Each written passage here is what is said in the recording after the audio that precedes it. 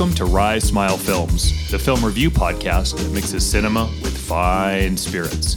Journey with us as we encounter new, old, and strange films, with the occasional dabble into sports and music. Proceed with caution, as these podcasts feature spoilers and some mature language. This is Matt. And this is Jesse. Today on tap, we have The Flash, starring Ezra Miller, Sasha Calle, Michael Shannon, Ron Livingston, Maribel Verdú, and Michael Keaton. Story by John Francis Daly, Jonathan Goldstein, and Joby Harold. Screenplay by Christina Hodson, and directed by Andy Muschietti. Welcome back to Rise Smile Films. It's time to do another small batch film review here, right smack dab in the middle of the summer movie season. And we alluded to, we'd be jumping right back into the multiverse rather quickly. And here we are with the latest DC Extended Universe offering, and one of the last, The Flash, an oft-waited on film. You know, I've been waiting for them to make a Flash movie. You know, they've been talking about this since the 90s, early 2000s. You know, at one point, Ryan Reynolds was attached to this project to play Wally West in a version, and this thing just could never get off the ground, right? But you know, here we are, Ezra Miller playing the titular Barry Allen. We've seen him a couple times, we've talked about him a couple times, but yeah, here's his film, and man, I think we got a lot to talk about today. Boy, don't we? We've got a lot to talk about today. Yeah. Multiverses, DC versus future versus. Hopefully you got something good to drink on your end, Matt. Like I told you over here, I'm just bottle killing left and right like nobody's business. What's getting wiped out tonight? Yeah, so tonight we have the Evan Williams Bottled in Bond. This is the 100 proof. This is, I saw an article of the best whiskeys of the year, but like best whiskey for your value. So this is a $18 bottle of whiskey. Oh, wow. Actually not bad. And yeah, we had this one on a few of the episodes. But yeah, Bottled in Bond whiskey is quite interesting just in terms of the process to get that specific label. But yeah, this is pretty good. It packs a little bit of a punch, but yeah, not terrible. Well, I wish I could tell you that I've matched you with something that's as good as that, but since we're on vacation, it's whatever bottled here, and so I guess I'm bottle killing in my own way, or pack killing, and that's got another Mike's Hard Lemonade here. So there you go. Not even a particular fan of these, but it's going down nice. It's kind of hot here, and kind of feels like a summer Florida drink, so we'll go with it. Yeah, and you know, whiskey and like, you know, high humidity, really hot, you know, maybe not my first choice, but you know, I'd be killing like a mango daiquiri with some tahini on the rim. Nice, yeah. That'd be pretty good. But cheers to you. I'm raising it to you from here. I drink to your leg, Matt. I drink to your leg. And let's get this started with our flight question.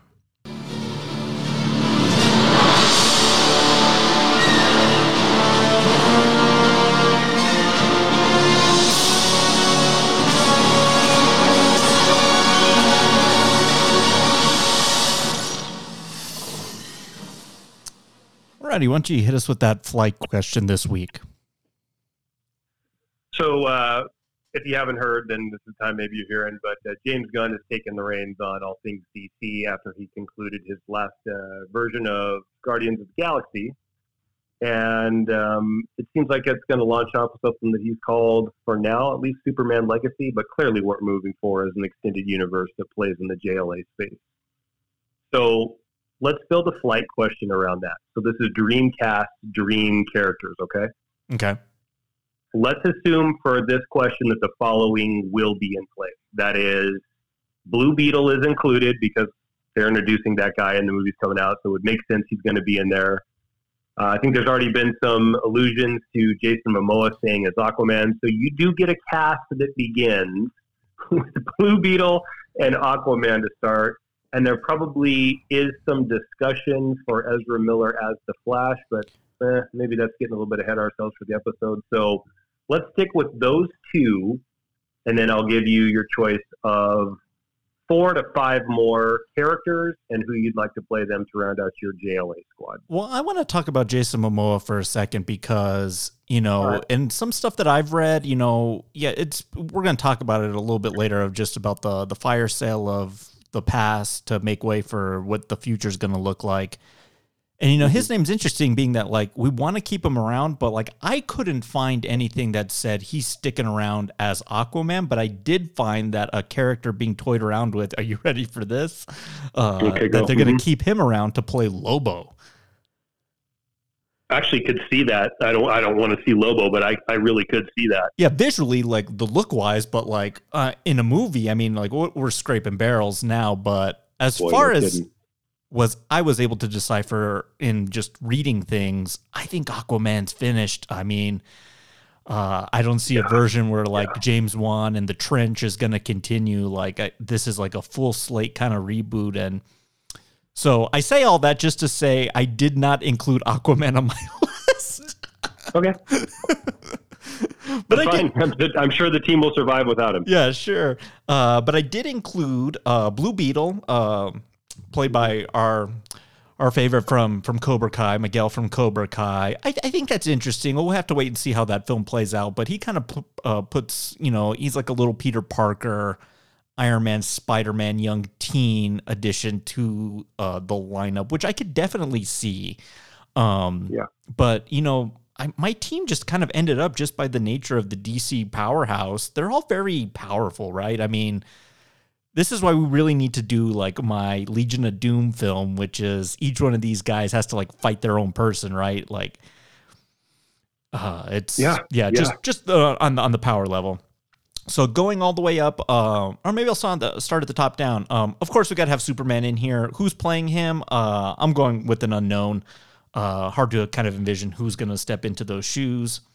Of course, I got to get Batman in this thing. And in the nature of keeping things nice and clean and crisp, we need to stop screwing around with having 4 different Batman floating around. I mean, I think it works in this film because of the nature of the story, but this needs to be Pattinson. They need to find a way to fold in what they're doing there into this new thing. Yeah, I agree with that. Yeah. Good choice. Yeah. I'm going with The Flash, but based on, Ezra Miller's, personal life and legal troubles, I think he's out regardless of what they say. And you know what? Give me Grant Gustin. That sounds pretty good. Yep. I think we're going to have a new Wonder Woman in here. Gal Gadot says she's done. She's out.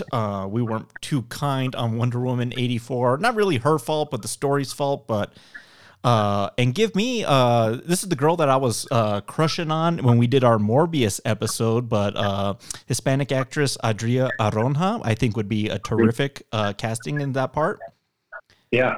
I want Green Arrow in this iteration. Give me Glenn Powell from Top Gun Maverick playing Green Arrow. Yep. And then I think I think I'll take established in this film Supergirl played by Sasha Calle. So kind of see how that dynamic could work with Superman side by side. But that's my lineup. That kind of makes the most sense. There's some necessities that you have to have in that team. I thought about putting Green Lantern in here, but I'm like, oh man, now I got it's just now my team's too powerful. Yeah. So, what do you got? I'm dying to hear yours.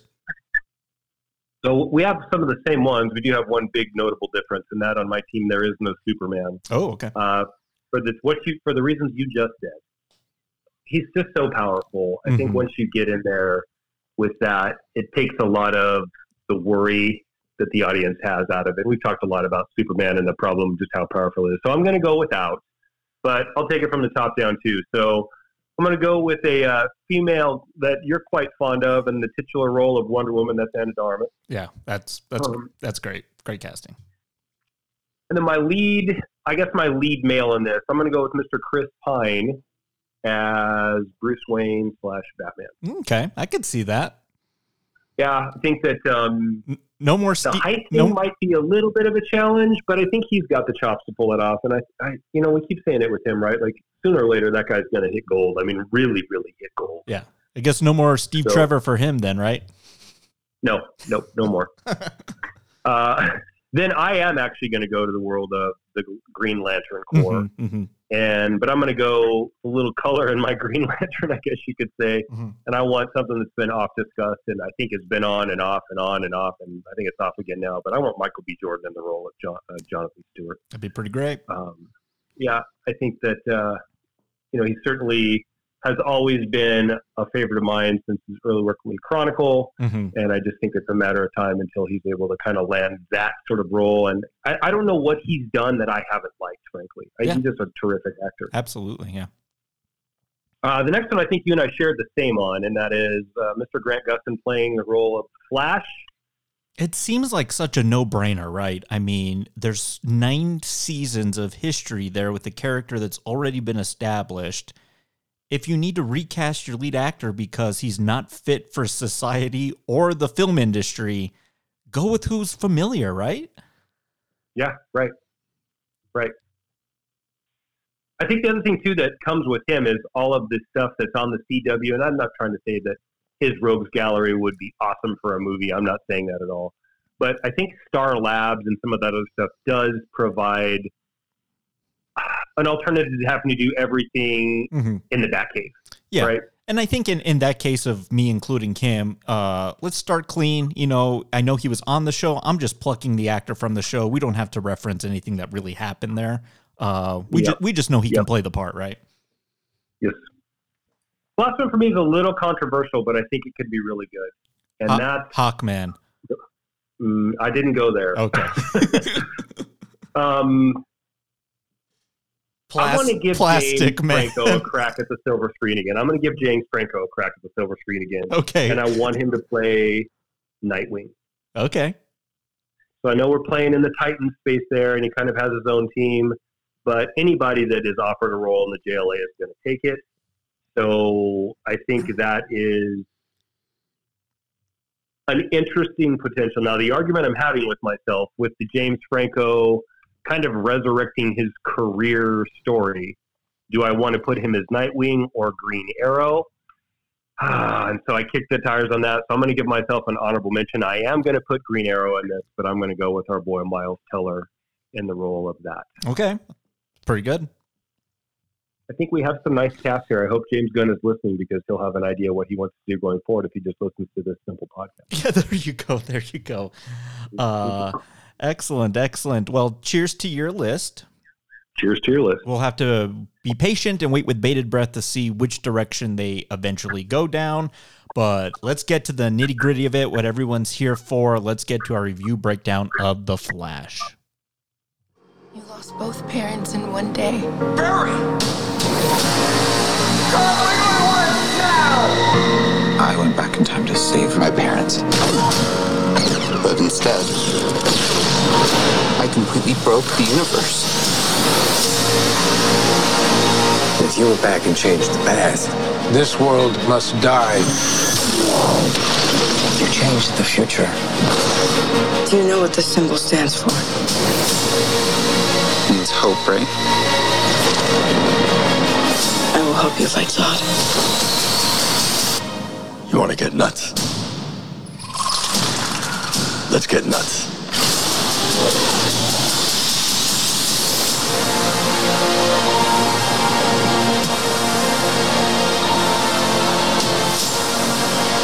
I have to undo what I did.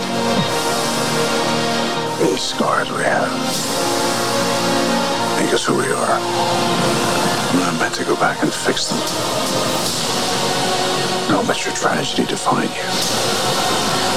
What did you do?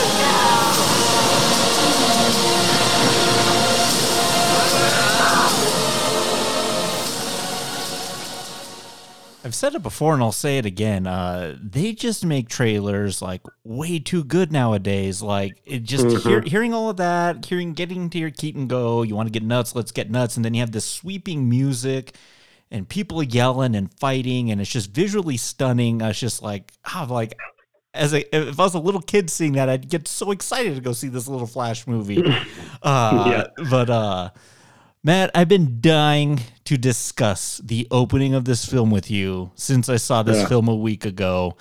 Let's dive right in head first. The Flash starts out kind of gets in a little late. You know, last time we saw Barry Allen Flash was after Zack Snyder's Justice League. I guess he's going to be the guardian of Central City and get into some Justice League adventures here and there.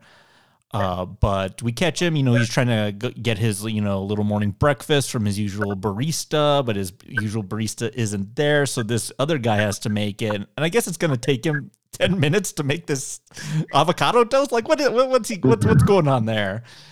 Right. But then he gets a call from Alfred. Had no idea Jeremy Irons was going to be in this film. And I guess this is the swan song for Jeremy Irons as Alfred. So I guess I raise it up to you, Mr. Irons. You were actually a pretty decent part of this DC universe. And he calls him and tells him, hey, Master Wayne needs you. And he's like, oh, really? I'm late for work. Like, come on. Like, what's going on here? So he suits up. And I think what's really cool, I think for the first time, and this is very Flash comic, his suit comes out of his little ring. What do you think of that? I like that, right? I mean, it's whether it's a phone booth or a cowl or whatever, costumes are obviously important, but there is a question you have to answer, like, where are you going to strip down and change? Yeah. So, the one miss they've made with the suit in the ring is the technology that the Flash would have to master to take a non-friction combustible suit that is that shrinkable to be stored in a ring.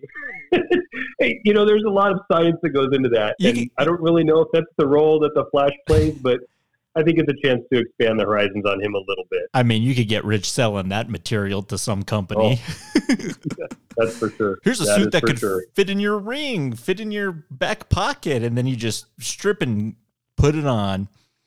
But, he's got, I guess, a posse or fangirls out there, and they the reason he wants breakfast is because I think something that's paid very close attention to in this film in particular, which is how fast his metabolism is, being that he's running at the speed of light. So he needs to eat, have some sort of sustenance and energy.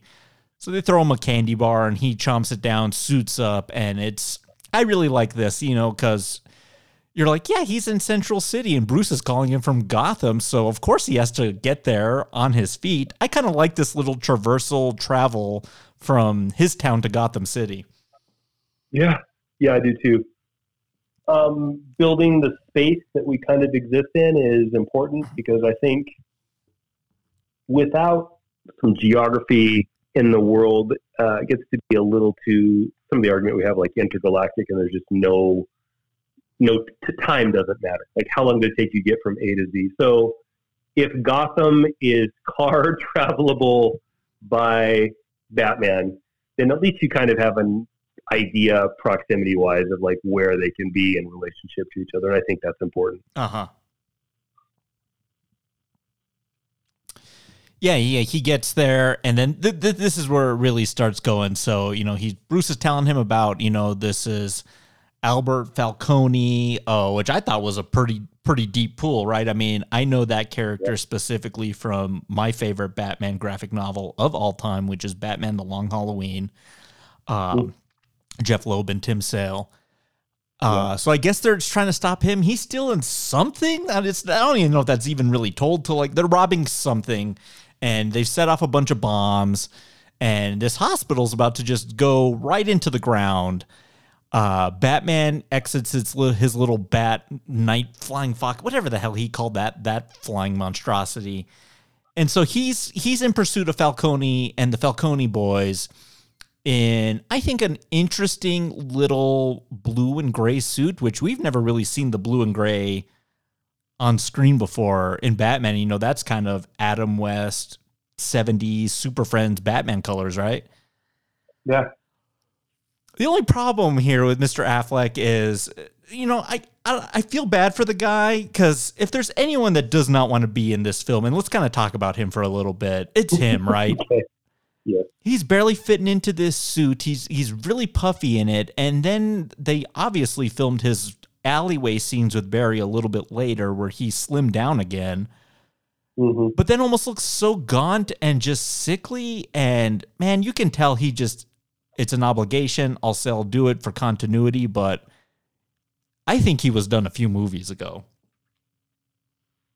Yeah, maybe The Way Back or whatever that basketball film is where he's the alcoholic coach, which I thought was pretty good. Yeah. Maybe that might have been sort of towards the end. And you know what? Honestly, I get it. Yeah. I mean, he's probably exhausted with the industry. And then for the roles that he's been cast in lately, having to go through these ridiculous body breakdown, body build-up cycles has just got to be such a pain. And frankly, if Ben Affleck never does another thing in film again, I don't know if he's going to have a ton of regrets. Won a couple Oscars, highly regarded, highly panned. Like, he's run the gamut. Acted, highly regarded and highly panned. You know, I mean, depending what film you want to look at. Yeah. And, you know, there's the article that we talked a little bit about off mic where he just said, I'm tired of being sweaty. I'm tired of having these long days.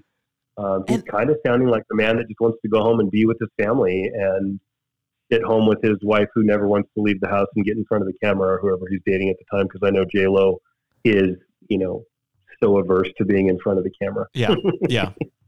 And who knows if and who knows if that's even going to last? I don't begrudge him that. Yeah. Yes, you can see Jesse. You're right. It's all over him. Like, he would rather be anywhere else in the world, even maybe back on the set of Jersey Girl, than he would be. Oh, geez, yeah, that's a low time. Yeah, and the thing is his Batman is just so uninteresting. All the films he's been in, they're not great, and then they just written a really angry older Batman, and we just kind of don't know why. We kind of just go with it. And then the guy looks bored doing it too. If these films were coming out and people were loving them, like if he was the Robert Downey Jr. of this universe and everyone's lauding his performance and all these films are great, yeah, he's probably going to be having a great time like RDJ did. But not the case here. And he's going to go out with a whimper here. Like when he's flying around and they're like dragging him in the back of this truck like Indiana Jones, and he's flying around trying to just, you know, save his life. I mean, that's the epitome of Batman in this very superpowered world that kind of doesn't make a lot of sense. I think they do a much better job with Keaton a little bit later in the film, but we'll get to him. But c'est la vie, Mr. Affleck, I'm raising one up to you. We're just saying goodbye to all these characters left and right. Yep, goodbye. But we got to get back to the Flash. Okay, so we'll get back to Batman here in just a second, but the Flash has to save this hospital that's going to collapse to the ground, the East Wing or whatever. Yeah. I don't know who puts the maternity ward on the tippy top floor of a hospital. That kind of seems like a bad idea, A. Right. And then I don't know, Matt, I don't know who the hell wrote this scene. And then once they shot it, and then once they rendered the graphics, how it didn't get pulled at 3 different times. Yeah. These babies fly out of this window. I'm not joking, people. They fly out of this window, about 20 of them. And they're falling down to the earth. The maternity ward nurse, she flies out the window. A service animal who just happens to be there, he's flying out the window too. And then we slow down time. So Barry, he hasn't eaten, remember. He had a candy bar, but in order to do this super feeding speedster, he's got to carb up and energize up. So he microwaves a burrito, and then he catches one of the babies and puts it in the same microwave after he's eaten the burrito. And Matt, I got to tell you, we're going to talk about the effects a little bit later, but man, these babies look horrid. Horrible. Like there's no texture to them. There's no volume. And the problem is this is like bright daylight. They can't even hide it with some intricately, done shadow. They look like gel. They look so phony. And he's saving these babies, giving them God knows what kind of whiplash. Saves the nerds, puts them all on a gurney, and lands with all of them. And I got to tell you, had it not been for, hey, I'm going to see Keaton in about an hour, this is cause for getting up and walking out of the movie. It was that bad for you, really? Yeah, just tonally. I was like, this is like some sort of schlock comedy now. I was like, how do they not expect us not to laugh at everything taking place right now? The burrito eating, the baby saving, the babies in the microwave. Yeah, it was pretty rough, Matt. I can't disagree with any of that. I don't know why you would choose babies. Look, the whole point is not to really show babies falling and up the stakes of what needs to happen. It's to showcase the powers of the Flash and his speed. This is just an opening. Yeah, let's slow down time with him saving the gas pipe from exploding or something. Right. Any number of things. A couple nurses would have been fine. It didn't need to be babies. It's hard not to see babies falling through the air that are CGI rendered like that and not snicker and laugh. And when you do that, Yeah. then you're disarming what you're trying to build at the beginning, which is unless you're making a B schlocky comedy superhero film, Yeah. and that's a lot. You're making your job harder. It's a long way back from that to something that looks legitimate, Jesse. And Yeah. We making. I guess I'm agreeing with you. I wasn't ready to walk out, regardless of the Keaton appearance or not. But it was bordering on absurd, if not bordering and at least fully submerged in the absurd. Yeah, are we making Superman 3 or are we making The Flash here? I mean, I'm ready for Richard Pryor to come out and do a bit. And I just kind of thought, I was like, oh, gosh, like baby falling the thing. I was like, this is kind of in bad taste. Like there's just something off-putting about that whole scene. But ladies and gentlemen, let's move on. He saves them all. It's whatever. And then, Batman's about to, he's got Falcone on the edge of this bridge, but if one of these vials that they've stolen gets into the water supply, Alfred says everyone in Gotham will die in 20 minutes. And I'm like, here we go, getting a little too big for Batman again, right? Right. And luckily, entering the next cameo, he's pulled up by the lasso of truth from Wonder Woman. Mm-hmm. And they have a nice kind of interesting banter here. I mean, this was a day of filming for Gal Gadot, right? Yeah. But, Bruce has this lasso wrapped around him and, he starts just spouting off the truth, all his existential dreams and nightmares. And I thought that was pretty funny. And then it gets on Barry and then he just blurts out that he's a virgin. He thinks he imagines what sex might be like. I thought that was pretty good. That was pretty funny. I agree. That was a good moment. But ladies and gentlemen, say goodbye to Gal Gadot as Wonder Woman, her final appearance, and what a send-off it is, man. Well, we spent 15 minutes finishing the prolific careers of Gal Gadot as Wonder Woman and Ben Affleck as Batman. I'm not trying to be snarky about that. I am. Just like that, with one stroke of the pen, fade out, or interior to exterior on the next scene, it's just over. Yeah. Ladies and gentlemen, Justin's not kidding. That is it. Gal Gadot is out. She's not back. She's gone. There's no more Gal Gadot as a Wonder Woman. Yeah. You have seen her brandish her last golden lasso of truth as Wonder Woman. Okay. Yeah. And then all right, James Gunn. You got big plans, buddy, because that's a big, big, big let go. You just let go. Yeah. Yeah. We'll talk a little bit about that later. I have a great analogy for you of kind of what the whole James Gunn situation looks like. You can kind of see it both ways. And we got to talk about Henry. Does it look like the Titanic? Does it look like the Titanic? It doesn't look like the Titanic. It might look like a troubling sports franchise. But we got to talk about Henry Cavill's real quick because the reason Superman can't go save Bruce is because he's trying to stop a volcano from erupting. And you get Superman Henry Cavill on the news shooting lasers at a volcano. Ladies and gentlemen, raise it up. Say goodbye to Henry Cavill. This is his swan song. James Gunn is not wasting any time, is he? Oh man, talk about pull the plug like you're like starting a mower. Like he's just like, this thing was on life support. I'll euthanasia all the Zack Snyder castings. Mm-hmm. Wild. It's done. And I can see it. And from I can see both perspectives. As in, like, I think maybe a better fitting finale was probably what we saw in Zack Snyder's Justice League for those characters. Here it's just an obligation, but it's none of the other thing too that's I think worth posing a question on that is, would it be better to kill them? Because then you have, reasonable deniability into why they're not in the films anymore because all three of them were killed. Okay, the problem with that is script-wise, that makes that villain far, far, far too powerful for the Flash. Yeah. And secondarily, if you take those three out immediately, that is your Batman, your Wonder Woman, and your Superman, I'm not sure what your JLA looks like on the other side. Maybe kind of like the Avengers and Marvel right now. But Matt, I can just pluck those characters from any timeline that I see so fit.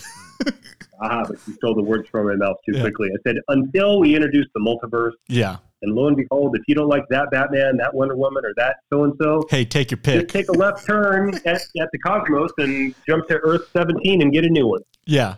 I mean, they could have done the killing off of these characters like later on in the film when the time erasing, unerasing gets really messy. I mean, Barry could have just erased that timeline from existence, right? Yep. He erased all those characters out of there, and hey, that's kind of a cool story-wise way to reboot your cinematic universe. I'd be okay with that. Yeah, me too. Unfortunately, this is kind of it, and we just got to look the other way with continuity on this one. But continuity be damned, you say. Yeah. But it's none of their films. It's the Flash's film. And then we kind of get to the heart, the root of all of this stuff going on here. And I think this is one of the strengths of the film, which is why Barry is so obsessed with the Speed Force and wanting to travel back in time. And it's a part of, the Flash's origin story, I think done really, really well in the Flash television show, which is the murder of his mother, right? Yeah. Here we're introduced to his parents. One of them played, I told you off mic jokingly, did we trade down when we went to Ron Livingston over Billy Crudup? Yes, we did. It's a bit of a trade down. I noticed it in a few different ways, but Billy Crudup only really got to film a scene behind some glass in prison in the Justice League films. But Barry, I guess when he's not fighting crime, is willing to go back through the Speed Force and relive old memories of how, what it was like to cook dinner with mom. And they have a pretty cool, cute relationship. But then he goes back to the day she died and almost in a way trying to decipher if he can do anything, change the future or change the past. What do you think of all that? How do you think the film handles, this particular, I guess, our inciting incident of the film? I think it's done pretty well.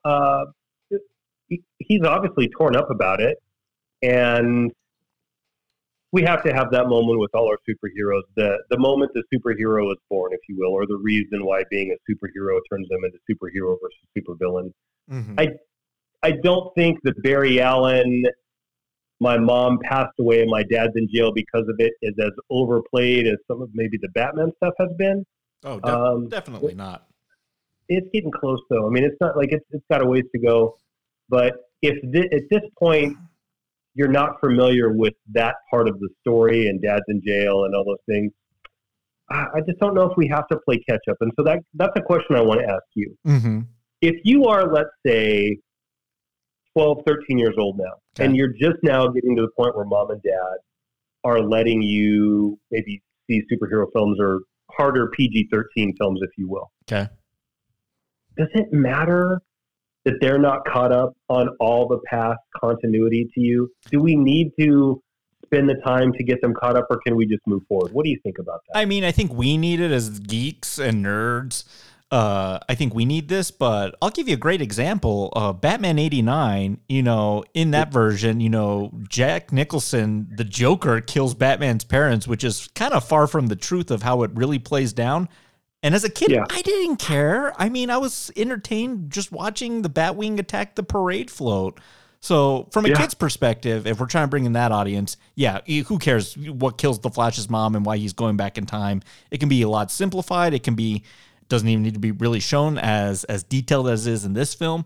But for, these hardcore geeks, you better be showing this scene. Did you recognize Mom? No. Have I seen her in something? E2 Mama Tambien and holy shit. Yeah, you're right. Yeah, she's why is her name escaping me right? But she's the woman that they're in love with. Yep. Oh, good pull, Matt. Thanks. Yeah, so he's going back and revisiting versions of the past to see, and we'll tell the audience right now, this is a mystery that goes unsolved in this film. The film ends and we still don't know who killed Flash's mom, right? That's right. Yeah. Well, that leaves us something to go forward with. Yeah, definitely. Yeah. But it turns into a murder mystery. I'm okay with that. Yeah, sure. Look back in the timeline. He couldn't have, with all the universes and different times he's going to go to, he couldn't have stopped to see who did it. But I guess it doesn't matter. It's a cool way to introduce Reverse Flash into your film. There you go. Yeah. Yep. But I wish you hadn't said that, and I'll tell you why at the end of the show. That's okay. Sorry, Matt. Okay.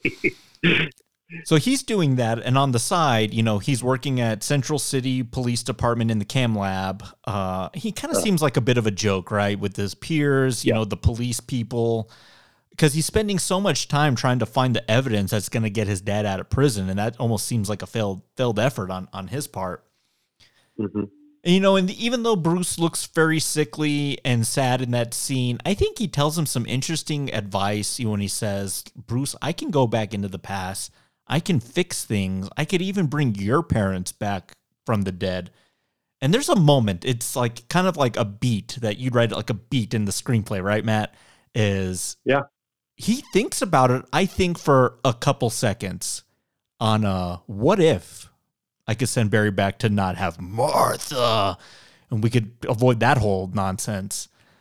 And he thinks about it for a second, and I find that as a Batman fan interesting, that this whole life, everything, being a crime fighter, I might have been able to have a regular life, but then I think he backs down from that and goes, Barry, we can't change the past. You could destroy everything, which is kind of what almost happens in this movie. Yep. Our scars make us who we are, right? Great line, isn't it? Yeah, you can't undo that. It's great coming from Batman, too. I think he's the one that would... Not that none of these other characters have trauma. I mean, Cyborg was torn apart by God knows what, by Miles Dyson, or trying to be put back together by Miles Dyson. But it's a good line from him. I think it puts his whole timeline in perspective on alternate futures, but at the end of the day, the responsible person, and I wish, they gave him more stuff like this in these films where he's played Batman. Yeah, that's wise, sagely advice that he's obviously going to ignore. Mm-hmm. Yeah, obviously he's going to ignore it. On the side here, he's trying to kind of schmooze Iris West. This is kind of the Flash's love interest from, the comics, the show. Last time we saw her, Matt, he was getting flying hot dog wieners out of her face. Careful. Hey, what was worse? Was it the flying wieners worse or the flying babies worse? Ooh, boy. I think I'm going to have to go with babies. Okay, yeah. I think I'm going to go baby too, but man, those wieners, and that a good idea. Like, are they having a hard time writing Flash action bits? Because I could probably rattle off 20 like right now of like what the Flash should do in an action scene. Well, right. All you have to do is look at how Marvel handled Quicksilver. Oh, yeah. Fantastic. In that one and when he saves the X-Mansion from blowing up, those were both great. Awesome. Yeah. Right. It's real simple. And that's what we want to see. Mm-hmm. I don't need flying babies. I don't need descending wieners. If you're going for the comedic shtick, then sure, go for it. But that's not the time nor place. I think his banter is probably quick-witted enough to play in the humor element if you're hitting that. And for as much as we've been hard on DC about them all being too morose, at least give them credit for trying to have a little bit of levity here. It's just misplaced. It's just misplaced. A little bit of levity, but they went too far in the wrong direction. They need to wheel it back somewhere in the middle, and I think they would have tonally some good balance. Yep. But I agree with you. We get to this big moment in the film, right? I mean, and he's trying to schmooze her. Batman's given him, some alternative hacked files that he's been working on to help try and prove his dad's innocence. But unfortunately, in that camera footage, the dad doesn't look up, so you can't prove in court that he was at the store when mom was getting murdered. Right. And the Iris stuff is going nowhere. There's some good comedy bits there where he's got to go clean up his apartment, and then the second they walk in, all the crap falls onto the floor. That was pretty good. And then he force shimmies. I can't remember what he calls it in the movie, but I'm going to call it the force a speed shimmy, where he goes into his neighbor's apartment to steal some beers and then shimmies out. And the guy in the background's like, "Hey, what the hell?"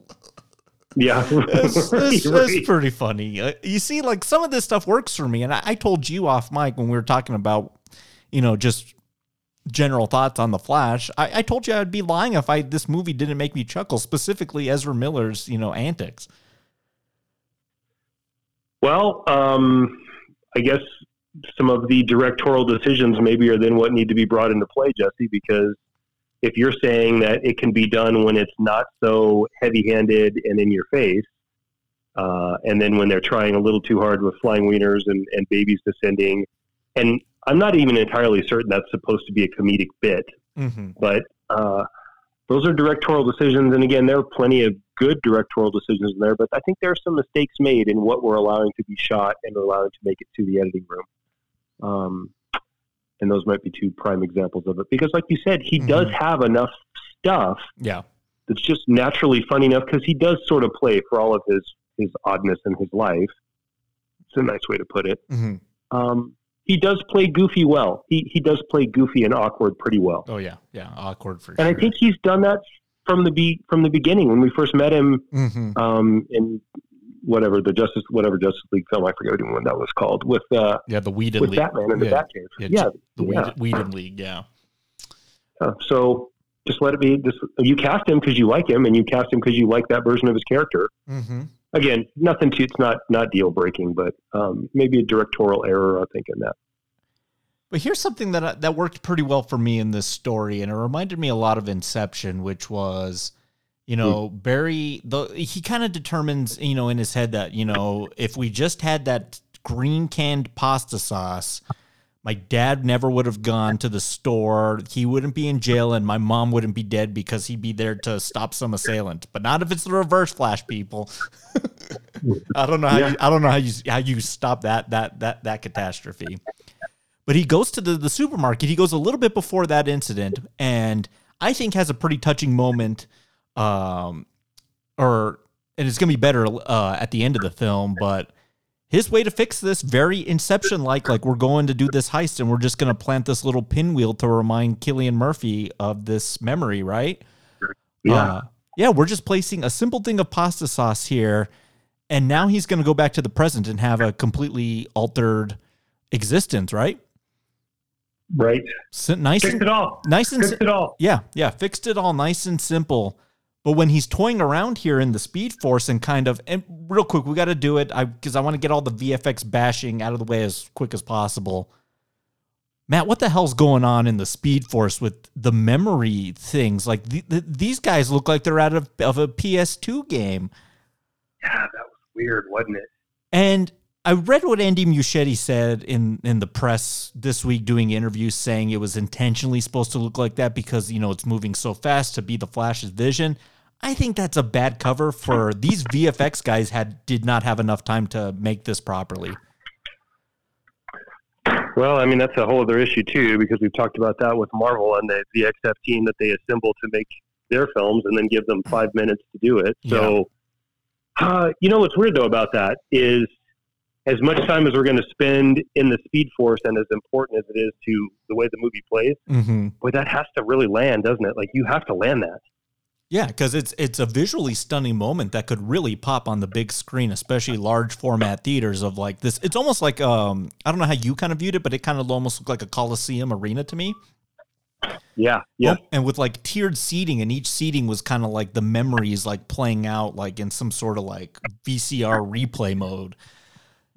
And man, when these people are moving, man, the mom looked made of like she was clay. I was like, is this claymation? Like, what is happening here? And it's a little bit better towards the end of the film with some really great cameo moments. I think those looked really good.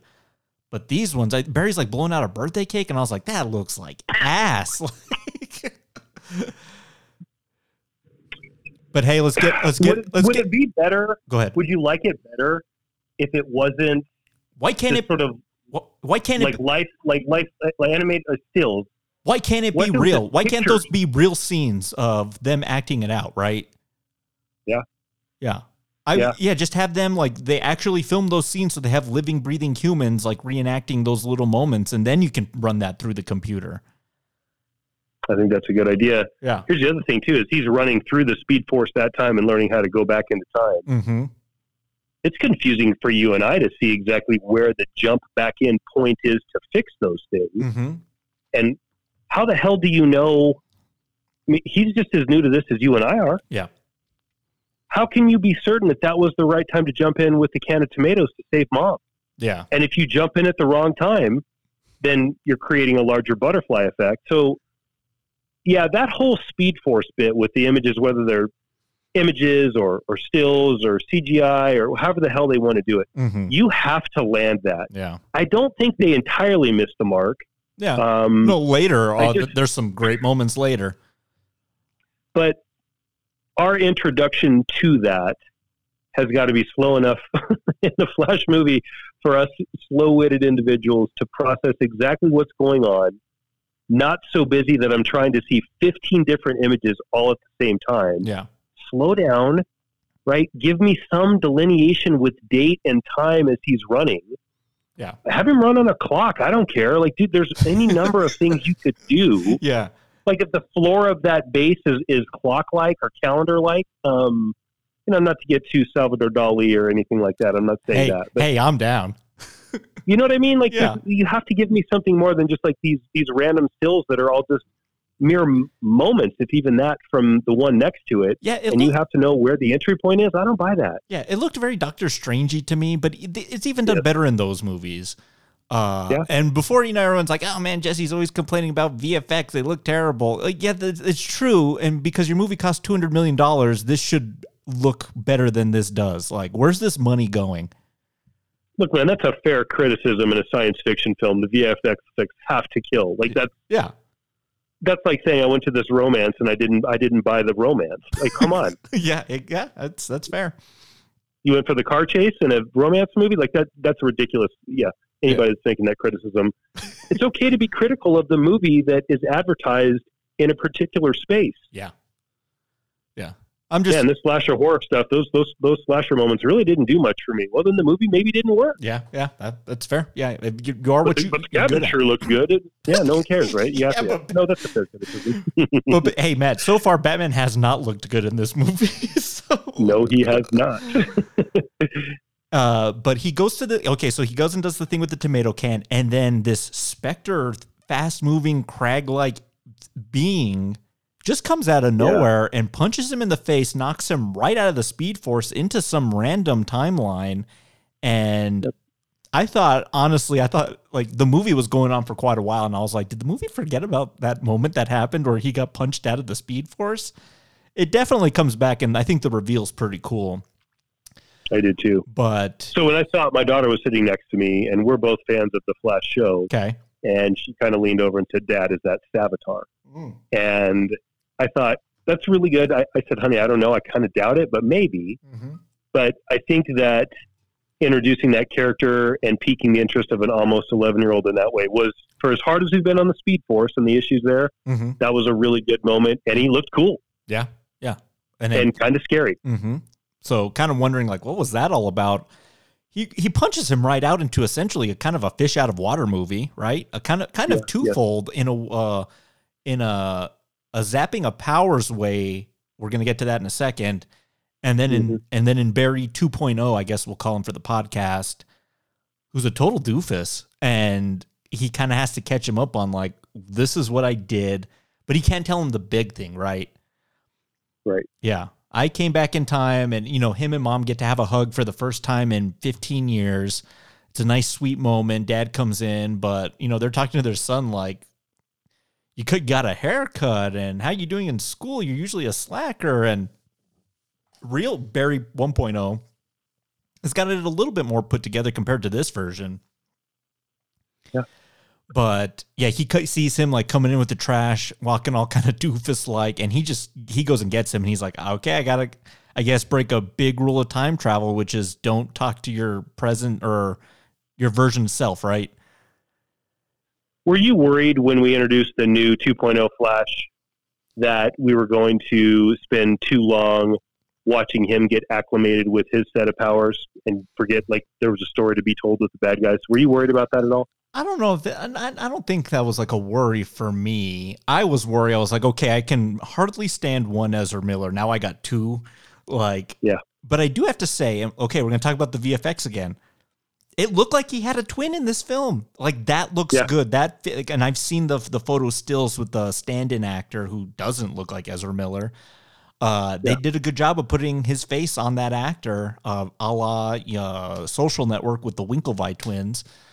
Mm-hmm. I thought that looked pretty good. So it wasn't a worry for me. Again, I got Batman coming to me in about 30 minutes. So, I'm still on board with the film. I'm still on board with the film, But my worry was, two Ezra Millers might be a step away from insufferable. Yeah, I'll give them credit, though. You know what they managed to do really well with both of those Ezra Millers is allow 1.0, the original Flash, to still remain goofy, but in more of an advisory role. Yeah. And then take Flash 2.0 and make him equally goofy, but in a different way. Mm-hmm. That second 2.0 guy is kind of sweet goofy. Mm-hmm. Like puppy, like little lost puppy, naive, sweet, dumb. Whereas the first guy, the original Flash, first Ezra Miller, his awkwardness and goofiness, just his general lack of social norms. I think, and whether that just played out well through Ezra Miller's talent or whether that was crafted on the page, I guess what I'm trying to say is they both played awkward well and differently. And I don't think that's easy because it's the same guy playing the same character. Mm-hmm. So I'm going to give some credit there. I think Ezra Miller and the work of the VXF company with the work of the script writers and the dialogue coaches and all those things made those guys similar, but yet very different as they were still similar. Yeah, I think that's fair. You take kind of a look around his room. It really cracked me up because he had like movie posters for Inception, I Am Legend, V for Vendetta, a few other films. Because this is supposed to be like circa 2011, 2012 when Man of Steel. Because the Zod and the Zod Boys are coming here in a bit. That's right. I was like, oh my God, this looks like my room growing up. Great. Yeah. Good taste in film. So here's something I didn't like, and I kind of want your perspective on this, if this is a little touch away from too convenient, right? Okay. He shows up this day that he decided to go and visit mom who's alive in this timeline because I went and put the tomato sauce in the shopping cart. Is the same night that he got his powers at Central City? Like that, I was like, what was that? Or... See, I think we needed a little bit more in the Speed Force of how is he accessing dates? How is he rewinding back? Like there had to be like a little more like intuitiveness there of explaining like why this specific date, because he's like, well, in this timeline, this is the night you become the Flash. We need to go get you Flash, right? Right. Are you asking me, do I like that? Was it all a little too on the nose that everything happened on the same day? Yeah. What do you? Yeah. I guess I'm asking that. Yeah, I think if he shows up maybe 2 or 3 days before to do the tomato can bit with mom, then what it gives him a chance to do is try to find a way to get back out of the Speed Force before the 29th gets there, with maybe no realization that the 29th is even coming, and then realize, well, I can't leave because if I leave and this guy doesn't get doused by this lightning, then I think, yes, a bit more time to lay low and kind of just do the fish out of water that, if done well, can be really interesting. And it's not so far out of water that it's like he's, Michael J. Fox, as much as I love Back to the Future, back in 1955. Yeah. But going back to a time where he gets to spend some time with his mom. Yeah. And I like that. Again, Matt, like we sound like broken records. It's about time, isn't it? Isn't that kind of like about time? Yeah, I think we're like broken records on the podcast, but those family ties, those family themes that we gravitate towards time and time again, those really work for me in the film. Like him trying to, like I'm allowed to come interact with my mom, but then there could be consequences for that, right? Then that's when, the timeline can get really messed up. Yeah. So they go to Central City PD. He speed shimmies through the wall. Barry 2.0 loves it. And they got to kind of recreate the origin story. And I think, as convenient as it was, once they're in here, I kind of like, how this plays out. Barry Allen has a really interesting origin story, which is just getting blasted with lightning that and getting doused with chemicals. It's pretty horrific, right? Mm-hmm. And, this specific combination, you want to talk about, the fate of a superhero, this very particular combination of chemicals is what, with the lightning is what gives him these powers. But they do a pretty cool 180 on us here, which is he kind of doesn't get out of the way of the lightning in time, and it goes through him into Barry, and it's almost like there's a transference of powers. So now we got a conflict and more of an arc now for our lead character. So we're hard on it, but Matt, where do you stand in with this and kind of the direction this story is going to go now? We have a powerless Barry, a new Barry with powers who has to now learn those. You liking the direction the film's going so far? No, I didn't want him to lose his powers. The reason I didn't want to lose his powers is we know he has to get him back, and it's inefficient because now I'm just watching him toil in a space that I know he's not going to stay in because I've seen him later in the film as the Flash. So maybe that's an ill result of trailers that give away too much, but I don't know, Jesse. Barry Allen without powers is just a guy. Yeah. And so if you're going to just be a guy, then you better be a really interesting guy because the movie's not called Barry Allen. Yeah. And so this is a bit of my argument for, I think, what's a really long second act. Okay. And that is, it's a lot of exposition heavy, minimal Flash action. And if you're going to do that, which you can, you have to make sure that it's well acted and that the alternate, the regular ego, the Clark Kentedness of it is interesting enough to where I'm not like, would you just hurry up, get back in the fucking suit so I can watch you run and get back to that guy who punched you out of the Speed Force? I didn't hate it. Yeah. And I was not like, oh God, get me to the door. These are babies falling from the sky like you were. Thank God Michael Keaton's going to show up soon and save the film. But is the story really any different? Yeah, if he keeps them. If he keeps his powers, I mean, does anything really change? No, yeah. We can still have and then doofy Barry Allen that he also gets powers, and now we still have to teach him how to use them, right? Well, then so that's what I was just going to say is, don't you want to see the scene where he and like Elder Barry and younger Barry, Elder Barry, not the fruit, older Barry Allen and younger, newer Barry Allen go up a couple nights to help younger Barry Allen learn how to use his powers before we have to tackle Zod and the baddies? Yeah. Like, I think there was a lot of space that the two of them together could have done, because what you're effectively doing with two Barry Allens is playing the Barry Allen Wally West paradigm there you go. that worked really well in the Flash comics because it's elder and younger. Yeah. I'm not looking for a Flash team-up film, but that's what this ends up being anyway. And that's what it is on the screen without it getting there anyway, because he still is going to get back in the Flash. And then that makes this great, the showdown with Zod and the Zod boys, as you like to say, all the better. And maybe we don't fuck around with young Barry having to learn so much because he's already cut his teeth on the street level. And you know what? To one more thing on that. Yeah. To me, next to Batman, the Flash has the best rogues gallery in the DC universe. Oh, yeah. What's wrong with watching Flash take on Mirror Master in 2012 or one of those other lesser villains that sort of sets up maybe a better return for the villainy later on? And if there's a blueprint for that, and again, too close in proximity to look back and steal from, man, Spider-Verse did that fantastically with the Spot. The Spot by the end of that film was awesome. Yeah. So my answer to that is I didn't love it. It didn't kill the film, but I think they missed an opportunity to do some interesting things with two of them together. A couple things real quick. I was just thinking of these when you're talking. Like, you want a kind of a good example of the right audience of an Act 2 that has kind of little action, but each scene is so engaging and exciting is Raiders of the Lost Ark. I mean, Act 2 of that movie is them digging in the desert. Well, could you say, I agree, absolutely. Could you also say Empire Strikes Back? Yeah, that's training and floating around on an asteroid. I mean, in a worm's mouth. Yeah, exactly. It's very captivating. It's how it's done in the scenes. And yeah, I'm with you. If Barry keeps his powers here, I like some of the stuff that they do with it.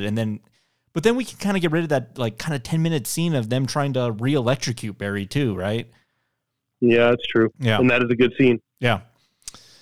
But Yeah, so, it's trial and error with these new powers. I did want to ask you this because the first time Ezra Miller tests that he doesn't have his running, he kind of runs around the Central City Police Department and his weird little run. Let me ask you, has his running style gotten better or worse? God, that's a great question. Yeah. That semi-starting block pose that he begins with is peculiar, if nothing else. Has it gotten better or worse? Better, but it's an interesting way to run regardless. Very bizarre. I don't know if anybody that runs with any kind of efficiency is that fluid and flowing in an S-like movement with their arms across their torso. Yeah. They're usually like pistons next to your rib cage, right? Not S's across your torso, like you're kind of doing a semi-weird breaststroke. Yeah, it looks like he kind of looks like jelly when he's doing it. There's no kind of fluid motion with it. I kind of wish he was running like the T1000. Yeah. Long strides with a purpose kind of a thing. Anyway, I had to bring that up because I thought about you because we've talked about his running style more the times than, we probably should have, right? I don't know if it's getting better. I'm just getting used to it. One of the two. It's growing on me a bit. Okay. But, it's trial and error. He burns his clothes off, so Barry has to tell him, you need to wear this suit, otherwise the friction you're causing is just going to ignite your clothing. And, they get a lot of comedy of him running naked and then him falling through the floor and his kind of doofus roommates. But then we kind of settle down, and we also find out here that, Zod's showing up. Matt, how much do you think I love that we're going back to Man of Steel, to my favorite moment of these movies, which is terraforming Metropolis, right? Yeah. Yeah. Yeah. And, I kind of thought, I was like, from a different point of view and perspective, let's see where this goes. But, I'm pretty nervous that, oh, man, I'm going to have to see those people just plummeting down to earth again. Like, I'm not ready for that. But he's like, I got to assemble my friends, right? I'm friends with Batman. I'm friends with the Cyborg. And when he does a quick internet search, he's finding, oh, wow, Victor Stone is playing football. No, I can't find any information on a Clark Kent. But when he mentions the name Batman, his little Barry 2.0's roommates kind of go, oh, the Batman. They kind of know about him. And then they kind of do a nice kind of back and forth tit for tat here, which is, yeah, this whole thing is kind of very reminiscent of Back to the Future with and then one of the guys goes, oh my God, Eric Stoltz, love him. And that was so great. Yeah, I thought about you. And Barry goes, say again? And he's like, yeah, Eric Stoltz, you mean Michael J. Fox? And he's like, Michael J. Fox from Footloose? And he's like, oh, wait a minute, like Footloose. He's like, Kevin Bacon's in Footloose. He's like, no, Kevin Bacon was in Top Gun. And you think they had a nice, cool banter here with the altering timeline has placed a lot of different actors in different films, right? But the reason that's so awesome for everybody that doesn't have any idea what we're talking about, Eric Stoltz shot like 50% of Back to the Future before they went back and reshot the whole thing, right? Yeah. So, I mean, good for them. I like that they are not afraid to sort of trample or at least return to some of those things. But good for them to have some fun with it. Yeah, that stuff was all awesome. Yeah, Kevin Bacon was in Top Gun. Wait, what? Yeah, exactly. So what does that mean? That Tom Cruise never existed? No, he was an airplane. Yeah, there you go. And then this guy laying on the couch, he doesn't even have a name, but he has Eric Stoltz tatted on his back calf. I'm like, oh man, bad decision there.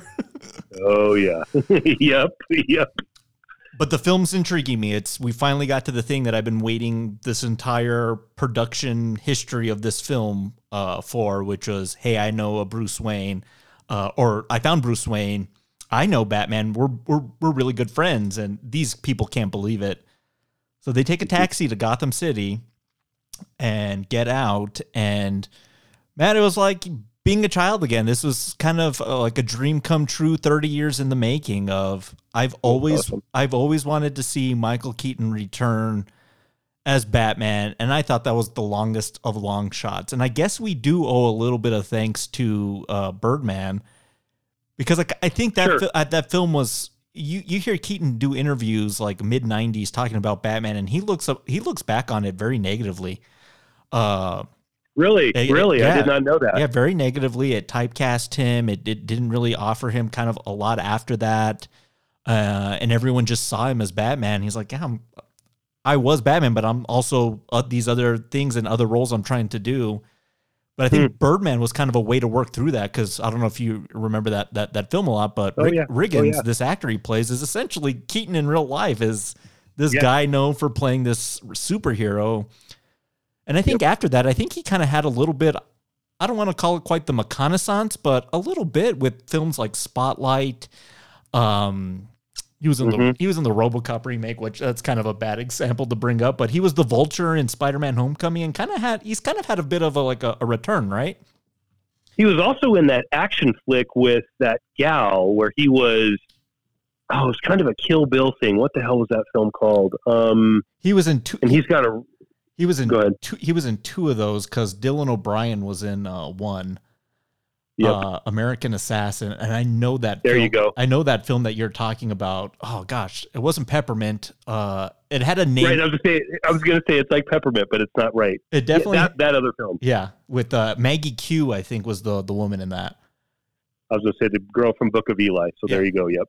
Yeah, that was pretty good. So yeah, to him come back and wheel it around and like, I am going to play Batman, but I'm going to play the version that I played with the Tim Burton gothicness. And as they start going through this mansion, I mean, they go down the Hall of Armor, the Kingdom of the Wicker People, which Robert Rule made a bunch of fun of the last time he was walking these halls. And the library and this little kitchen nook, it's all very meticulously recreated from Tim Burton's 89 film. Like I was just like, I had a smile on my face, Matt. This was a great moment. This was those Spider-Man No Way Home moments, you know, that you had gained to see Tobey Maguire again. And I loved all those too, but like this was the one, like this like one was really special for me. I thought the way they reintroduced him too was awesome. This hermit that whose better days are beyond him. And I didn't even pick up on the kitchen bit that you brought up. I mean, of course you would get that. Yeah. But you can still see that the old man's got some salt in the tank, because, or whatever expression that would be, that's not salt in the tank. Kind of lays it on him there in the kitchen with frying pans and spatulas, and you still see he's very, very capable despite being in a much older state, but also can tell the years have kind of taken their toll on Batman. And I like that version of Batman. I like it when they do that with Batman to a certain degree. Not so much that he's broken and his legs don't work and you know, he can't fight anymore, but like that version, like this life has been so hard on me. And I've fought so many things against so many things, personal, external, internal, you name it. Like, this is just what I'm at. Like, I get it. By the end of the day, that dude's like, I want some quick spaghetti and quiet. That's all I want. And you know what? I'm not going to shave. I'm just going to, man, I get it. Yeah. And the fact that he's sort of this reclusive guy in there and the way he attacks them in the kitchen, that was a cool action bit. Yeah. Ezra Miller, the original, kind of gets his ass handed to him in that, doesn't he? Yeah, yeah. You know, he's got one sandal on, you know, this crazy old man. Yeah. You know, he falls about and he falls on his head, and the other Flash, and it's nice and comedic. And yeah, I think, you know, I don't know if the film had enough time to go into all the intricacies of what's led him to this other than being tired and it's run its course. But oh man, I would love to know what that was. What made him hang up the cap and cowl to go, you know, all hermity here at Wayne Manor. Oh my God, from the end of The Penguin and Catwoman to where we are now, there's a couple films in there, I think. Well, I told you, you know, I studied that very particular shot of his Hall of Suits, and there's a story there. There's the origin suit that looks like the original Batman suit. There's a blue and gray suit, which looked awesome. Then you go to 89, then the 92 suit, and then kind of like a glider suit, and then kind of like a nightmare post-apocalyptic suit. And I'm like, man, there's 4 untold stories there, and I would watch all of those. Was there not a Robin suit in there too, or is that me just making that up in my mind? I didn't see that one, but okay. I'm thinking about it. Yeah, there probably is. That would be pretty cool. That would be pretty cool. What do you think of his way? Who did it best, Matt? Did Tilda Swinton and her timeline on the roof do it better? Or do you like Bruce Wayne's spaghetti metaphor of how you can mess up the multiverse? No, that one was way better. Yeah. Like, that was way better. I loved the miasma, the mess of noodles spilled into each other. That was perfect. Like, good for DC to take what the Russo brothers were not able to do, and we took them to task on, and handle it in about 45 seconds so well. Mm-hmm. Credit to the writers on that. Yes, well executed. I loved it. You? Tilda Swinton or Michael Keaton? Where do you at? I love. I need you to answer this one. Yeah, I love the bowl. I love the bowl of spaghetti. It was I think, a very simple way to do it, and talking about divergent timelines, and essentially telling them, you do this, you alter history. That's you can't undo that. Well, And if you remember when we did Endgame, Jesse, we talked about jumping back to do the Infinity Stones. Not only do you change that moment, but you change all of the latter Infinity Stones that have yet to be dealt with in that particular time. So you branch each one of those into its own branch. And then when you get to, like, let's say you're in yellow time stone time. Yeah. And that affects blue, green, and red. Then in that same yellow time stone timeline, when you get to blue and you mess with blue, then that affects green and red. So now you have to go to green and red, and like the exponential damage and changes that makes, it's incalculable how big that is. You can never get ahead. You can't just go do one little thing. Mm-hmm. And him with that bowl of spaghetti essentially said it in what took 45 to 50 minutes for you and I to suffer through. Yeah. In 45 seconds. Amen to them. Good for them. Yeah. And so, he says, I'm not going to help you. And then they sneak down to his cave to use his tech to see if they can find anything. And, he watches him from his camera system. We know he has an intricate camera system in his Wayne Manor. But, I think he sees the plight in there, and kind of in a way of like, I got nothing left to lose. What the hell? Let me help these boys out. But it's, they're talking about their, why did you go back to that day? He's like, yeah, I guess I could be with mom and this and that. And, Bruce goes and looks at the picture of his parents, and, it kind of warms him up a little bit of maybe these two do have something about them. Right. Yeah. And maybe they do. And so, he does a little bit of research to help them, to help them out, and, gives them a location somewhere in, the Russian mountains or somewhere. And he suits up, and this is a moment I've already seen in the trailer, which is, I'm Batman. Even seeing it just actually happen was a great moment. It was fantastic.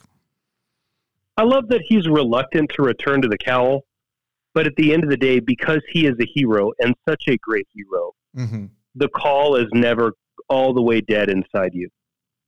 Yeah. For all of the things that was, the bearded, messed, one crock-wearing, pasta-eating recluse, yeah, there's still a hero in there. And because the hero never dies until the hero dies, and then resurrected from another dimension in another multiverse. Yeah. He'll always be a hero, or she'll always be a hero. And I love that at the end of the day, mm-hmm. the will to do good still comes out. And Jesse, I thought about that quite a bit. Yeah. The Michael Keaton, what would it be that would take you from everything that you've seen in your life, that version of Michael Keaton, like that story, that Batman, the one you love so much, mm-hmm. all the stories that we've seen, all the stories that we haven't seen, the multiple suits, all those things. Yeah. What is it that calls you back to the fray to still try to embrace or uphold good? Yeah. And that's the power fantasy mm-hmm. that, to me, has always made superheroes so lovable. It's why I wanted them. No matter what. Mm-hmm. You may break my arms, you may break my legs, I'm still, at the end of the day, going to fight like hell to do right. Mm-hmm. And a lot of that has to do with upbringing and philosophies and ideas with how the world should exist. But I think there's buy-in there, because you go one of two ways, right? And it's either I'm going to do good no matter what, against all odds, because that's how I'm built. Yeah. Or it's the flip, and it's I'm going to do bad no matter what, because I see the world in this different way. And it doesn't matter if none of you see it that way. I am so right that I'm going to see it through. And you know what? Yeah. Those are both two sides of the same coin that exist only with each other. And it's why you and I, despite all of our frustrations with Marvel and DC for the better part of 2 years, keep talking about, even off mic, hey, I read this, hey, I saw this, hey, when I finish the King Dynasty, I can let you borrow it. We still love superheroes because you know what? Yeah. You want to be a hero, Jesse. Yeah. You do. That's the truth. And I do too. And I got to tell you, Keaton rolling onto the screen here, 67, I think he is. Sky looks good in the bat suit still. He's got some good presence. For you, buddy. It's right. Yeah, he's got some good presence in this suit. And I think it's one of my favorite aspects of how he played the character, as Tim Burton always put it, which was Michael Keaton always looked like the guy that needed the bat suit to become intimidating in something else. And the way he moves in that thing, very, very slender, but powerful. You know, he can still pack a punch. It's pretty great. His little action bits are amped up a little bit, and I loved all of them. Yep. Yeah. So they go to this Russian Serbian facility, and they're trying to find the Kryptonian. We get some nice Batman action bits, some comedy. But they go and open this this rescue pod, and you're like, oh, that looks like the thing from Man of Steel. No Henry Cavill. Remember, ladies and gentlemen, we said bye to him a long time ago. This is Kara Zor-El, Superman's cousin from Krypton. There's been a Supergirl movie before, and if you're looking for kind of like a good bad movie experience, go check that one out. Helen Slater, ladies and gentlemen, and then when you finish, watch The Legend of Billie Jean. It's her two big films, back to back. Yeah. We will be invincible. Yeah, this is an interesting introduction. I'm willing to kind of see where this goes. If we're not, going to do like the full Superman thing, I guess we can introduce a character that we've been talking about for a while, at least on, some of these internet publications about, when are we going to see this character? And they've been doing her on the CW as well, played by Melissa Benoist. She's pretty good too, but yeah, I'm okay with this. I think the casting's good. The character mostly works for me, and we talked a little bit, but her action bits with Zod are so much more palatable than anything that they gave Superman in his appearances. You're right. Yeah. They were great. Mm-hmm. They were great. Yeah. And they kind of do kind of like... Okay, I got to ask you this. I know you hate the terraforming Earth and the power cores and all that. Like I hate it too. Capital H hate that. Yeah, it's terrible. It's trash. It's just it's trash. Are you now, after this film is finished, in a better place with that version of Zod because you saw what could have been done if used properly, or are you more frustrated because it seems so simple and they missed so badly on the first one? I guess I'm a little sad that that element could have played a whole lot better. I think you had the casting pitch perfect. I mean, Michael Shannon should be a terrific Zod, and it becomes all about the spectacle in Man of Steel. It's just how much can we destroy, how much can we lay waste to, and just kind of show how cool it looks, and the lack of regard for human life. I don't need to go into that again, but it's just psychotic, like what they decide to do with Zod and Superman in that film. And here it's a much more pared down version, and Zod's a real bad guy in this one. I mean, we're going to find out here that there is no Clark on this universe because Zod went and killed the baby in the pod before it even got there. Right. Pretty brutal. I mean, that's a villain in my book. Great twist. There is no Superman because he's already done away with him. So now I'm after the cousin, and once that's done, we're tricking Earth into Krypton 2.0. Love it. I love it. The only problem is that Zod's still on the quest for the fucking Codex, and just man, I'm so done with DNA being instilled in a human, and it just I don't care. You could just come to Earth to just make it your new. Why do you have to terraform it to make it like your planet? Just rule over the planet. It's doing. What an interesting idea. Yeah, exactly. They're creating rubble to rule over rubble, Matt. Why don't you just rule over metropolises? I mean, go watch Superman 2. I think that was the Richard Donner version. That was what they were going to do. They were just going to rule. Yeah. Rule Planet Houston. There's nothing fun about being a king or a tyrant if there's nothing to subjugate. Hey, Rock. Yeah. Do my bidding. Yeah. Just Rock, you know what I mean? Mm-hmm. Versus, hey, human, do my bidding. Yeah, that's much more fun if it's an organism that can move and think and speak and, bend to your will. That's a lot more fun.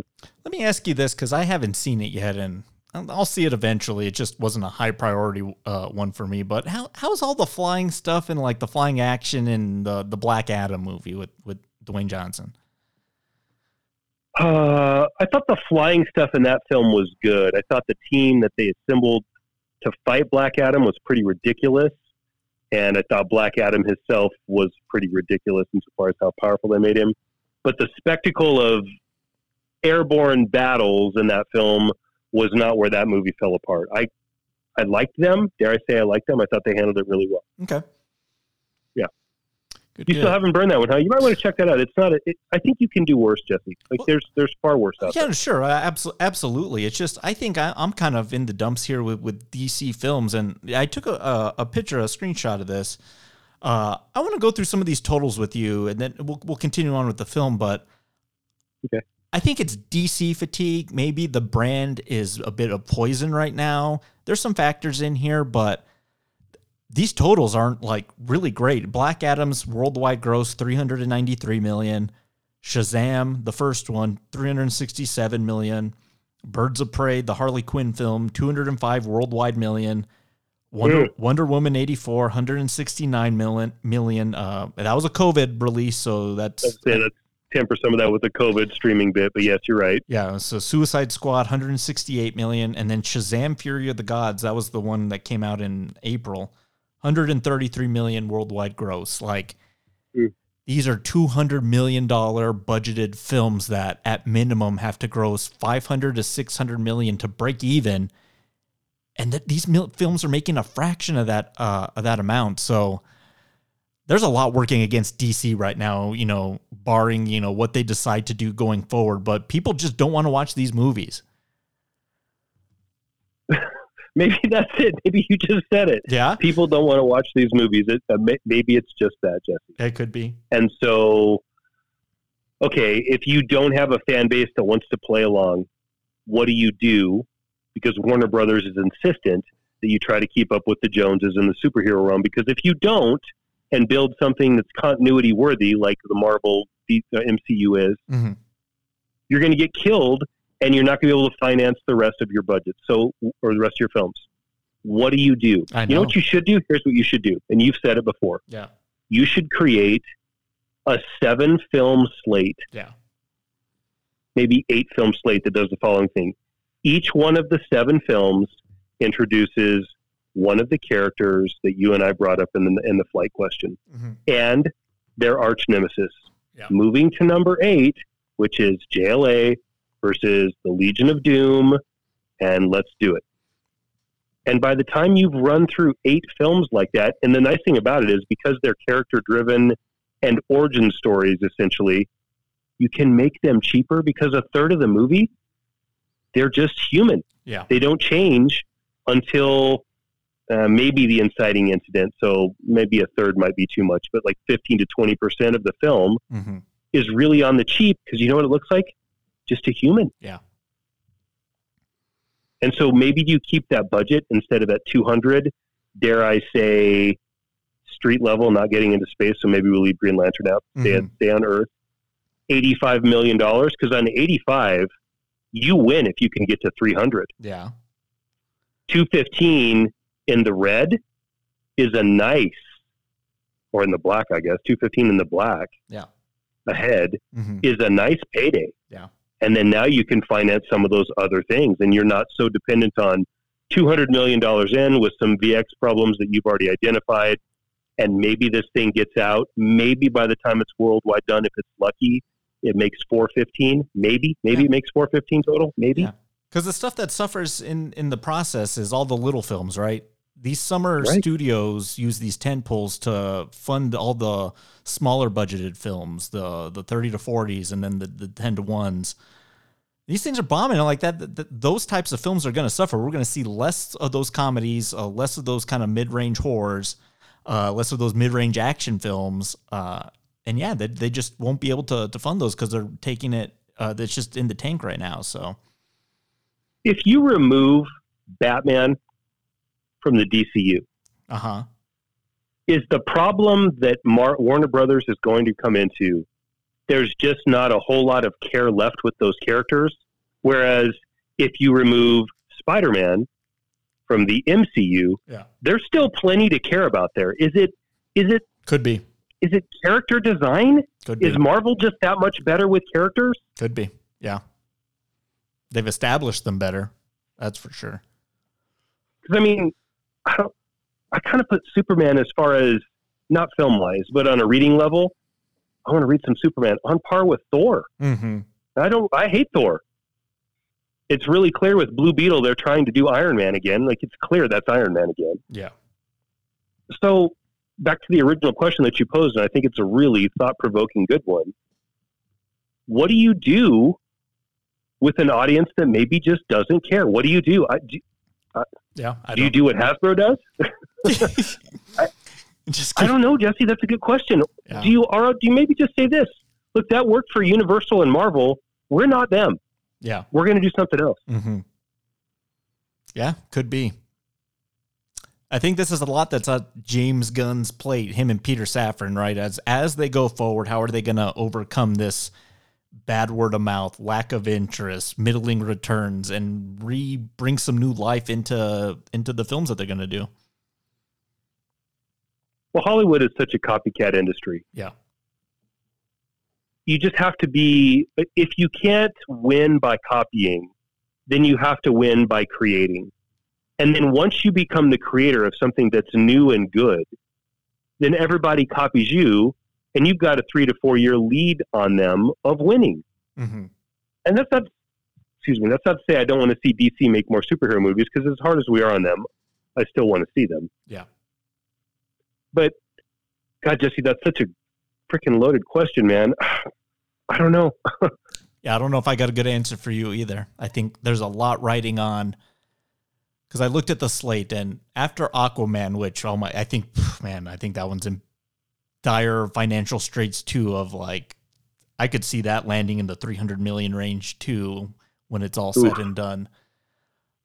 Next year, all we got for DC is Joker Part 2 with Joaquin Phoenix and Lady Gaga, which isn't even tied to any of this. That's a whole separate,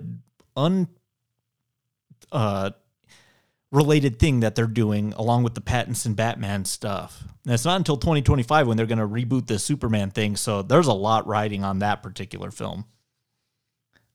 Yeah, man, that's also a problem. By the year 2025, no one's going to care about Superman Legacy. No one. Yeah. No one's going to, like, that Joker, Lady Gaga, and I didn't even know Lady Gaga was in it. Is she going to play Harley Quinn, or is she just love interest? No, you know, Harley Quinn. It's a musical too. Wow, really? Yeah. It's a musical sequel. Yeah. Joaquin's back. Okay, so Todd Phillips is back. Yeah, that's going to be something else. So I'm intrigued, but that's not going to do anything for the Warner Brothers DCU label, because it's way, way, way out of continuity. That's not even in discussion for one of the timelines that Barry sees in the multiverse. We're not. This is a totally different animal. Mm-hmm. So we get through Blue Beetle, we get through Aquaman November of next year. Then it's Lady Gaga and Joaquin Phoenix as the Joker. I don't know. One of two things happen. Either by 2025, Marvel has done such a bad job or exhausted everybody so much that no one cares anymore, or DC's take it, and so no one sees the film in 2025, or no one cares. Oh my God. Or there's been enough of a break where we shake the Etch-a-Sketch clean and we start fresh, because maybe that's the best thing that could happen for them. Give everybody a little bit of time to decompress. Have we reached it? Is this the moment that we've been talking about for what seems like 10 years? Have we reached the moment of fatigue? Is this the point of no return? Marvel seems like it. Marvel in the toilet, rebranded. No one cares about DC anymore. Is this the moment where we realize, hey, maybe we've had too much? Okay, I'm going to answer that question not directly, but with an experience that happened last night. Okay. We decided as a family to sit down and watch Secret Invasion. Okay. I made it 11 minutes, and I was either turn this off or I'm going to fall asleep. So bad. Jesus. So bad. And that story for Marvel is awesome. On the pages, in the graphic novels, and the comic books I own, that story is awesome. And whatever the hell that was last night that I watched was the most drawn out, boring. That made the first 4 episodes of the 1980s version V miniseries high drama, and that was really dry too till the end, because that shit was boring last night, man. Boring. Oh, that's disappointing. Have you seen it yet? Not yet. Oh God. Well, I'd love to talk to you after you see it. We will, I'm sure. But yeah, maybe we're there. Okay. One more question. Okay. This is a DC episode, not a Marvel episode, but I have to ask you, 1 to 10, what's your appetite for the Marvels? 3, 4. Yeah, I mean, I'm gonna see it. I don't know if I'll rush to the theater or if I'll catch it on Disney Plus, but yeah. And then the one after that, Captain America, New World Order, the Fight of the Serpent Society, whatever the hell that movie's called. I kind of don't want to see that movie either.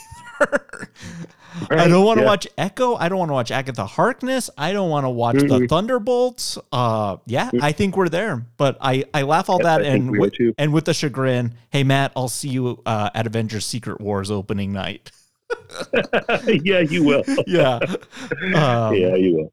So let's get back to the film here. I think that was all a good breakdown. I mean, it's unavoidable talking about this brand. And not only do we break down film on the podcast, I think it's important to talk about, the structure of how films are made in general. I mean, it's as much a business as it is anything. Sure. Yeah. So we got to this. Sadly, what probably drives all the other stuff is the business model these days. Yeah, exactly. So we get to the scene that I had talked about earlier that I thought could have been cut had it went a different way, but we got to give Barry his speed powers again. So he rigs up the chemicals in that exact particular way, and then with the bat kite, we're gonna get lightning to come strike down on him. I think this is pretty good. And man, Michael Keaton looks crazy as hell in this with his denim jacket and his ascot, and he's like grinning like a madman that he gets to electrocute somebody. Keaton's having a good time here. Yeah. But it kind of works, but kind of not. It kind of just looks like a lightning strike victim, all bloodied out and not great. And it's Supergirl that comes and actually brings him to the sky and was like, if we got to do it, we got to do it right. And we got to get one from the source itself up here. And now we have our little team. We have 2 Flash, Supergirl, an aged Batman. Matt, what do you think our chances are? Better than if it was Flash 2.0. So we're improving. My question was, what's Zod going to look like in this version compared to the first version? Okay. Personally, thought Zod, he's too powerful. I like it. No, that's a reasonable team. I like it. It's not overpowering. Yeah, it's ragtag. I like Barry 2.0's. He takes the Batman Returns suit and spray paints it red and cuts the ears off, and he's got this hackneyed flash shoot job. And I think we've got some heavy firepower to fight Zod, and then all the rest of these people are gonna take care of the troops and the Zod army. I think this is interesting. Let's get to the desert, because we get to some things I know that you like here, and then we're going to get real crazy in just a second. But I got to talk Keaton real quickly. I thought his reinvented Batwing, because if you remember the last time we saw this flying apparatus, it was crashing into the steps of a cathedral. Yeah.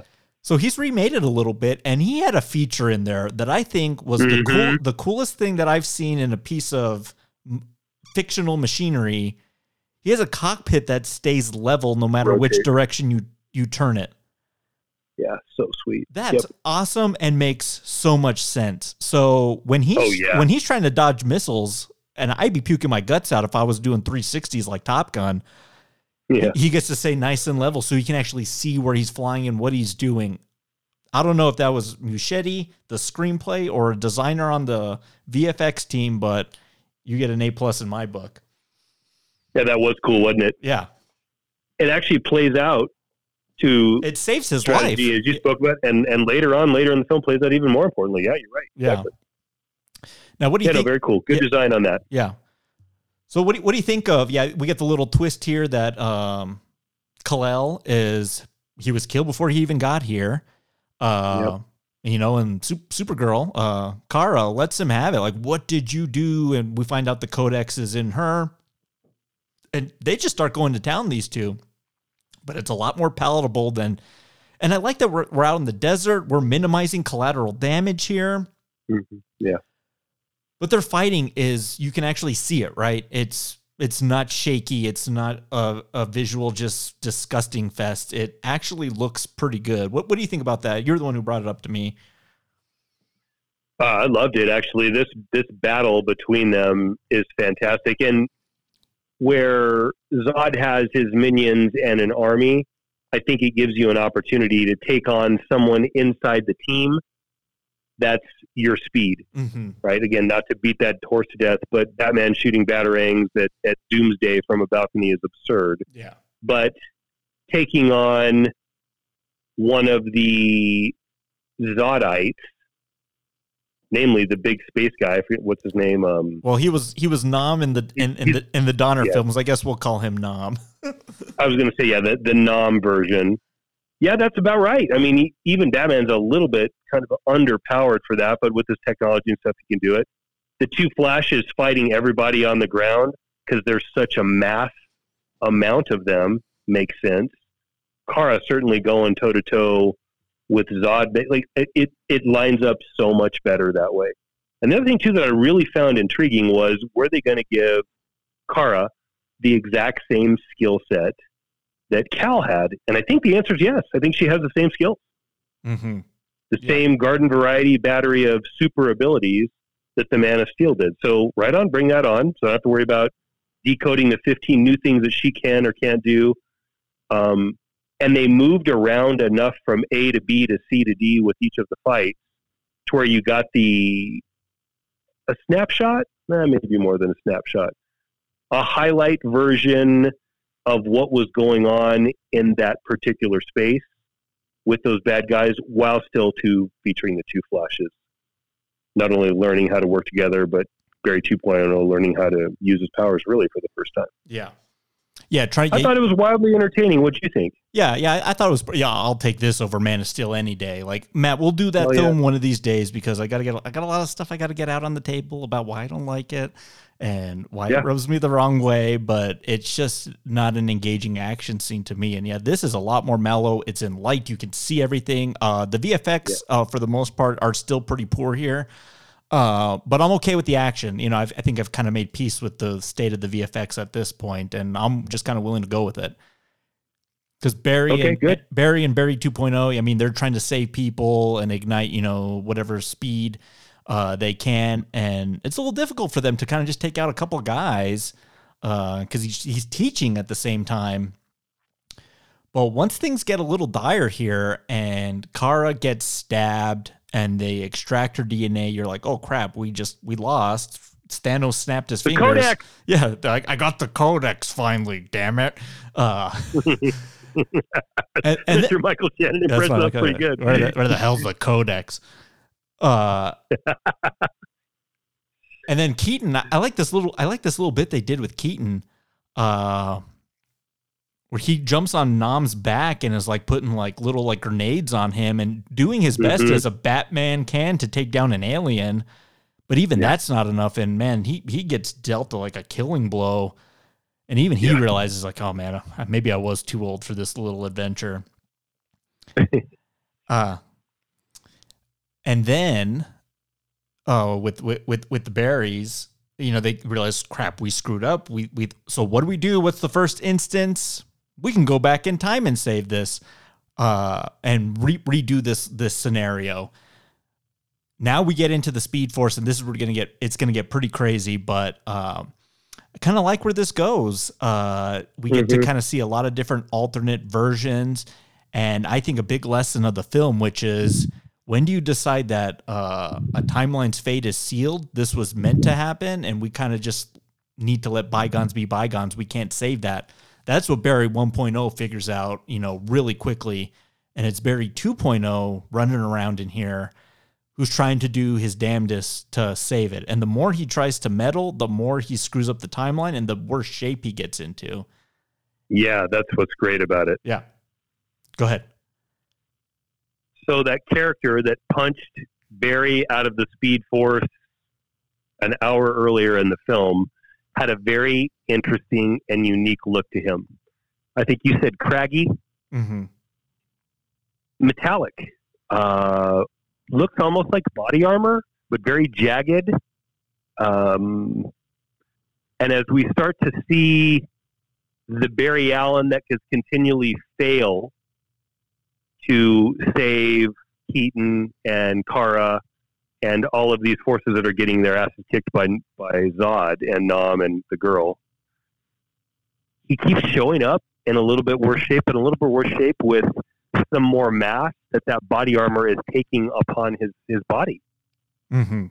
We come to find out that those bombs that Batman puts on Nam cause him to explode, and a piece of shrapnel from that explosion flies through Barry 2.0 the first time we see Batman blow up Nam. Mm-hmm. By the 15th time, he's covered in that stuff, and you're starting to realize, like, oh shit, that wasn't armor on that thing that punched Barry out of the time force or time loop or whatever, speed force, wherever it was. It was Barry 2.0 having been covered in shrapnel after, 85,000 rotations to try to almost save them yet one more time. Yeah, how many Doctor Strange scenarios did it take him to end up in that state all craggly? Yeah, I don't remember, but look, that's a really excellent payoff to that setup, man. Yeah, I told you, I thought that the film just dropped it. I was like, what the heck was that? I guess he's been dubbed the name. I guess he's the Dark Flash is what they've been calling him in the credits. Yeah. So, yeah, that's pretty good. This timeline version of the character that was obsessed with trying to make it right. I think this is where the lessons learned that this is not worth it. Look at how big of a mess you can make. And as they look up, they see all the other parallel universes, the multiverses, colliding in on themselves. It's a great visual of, like, there's the green world and the blue world, and there's an orange one, and they're like planets. Collapsing. Yeah, planets just like running into each other. But Matt, what's in these planets? Do you want you take a couple? I'll take a couple.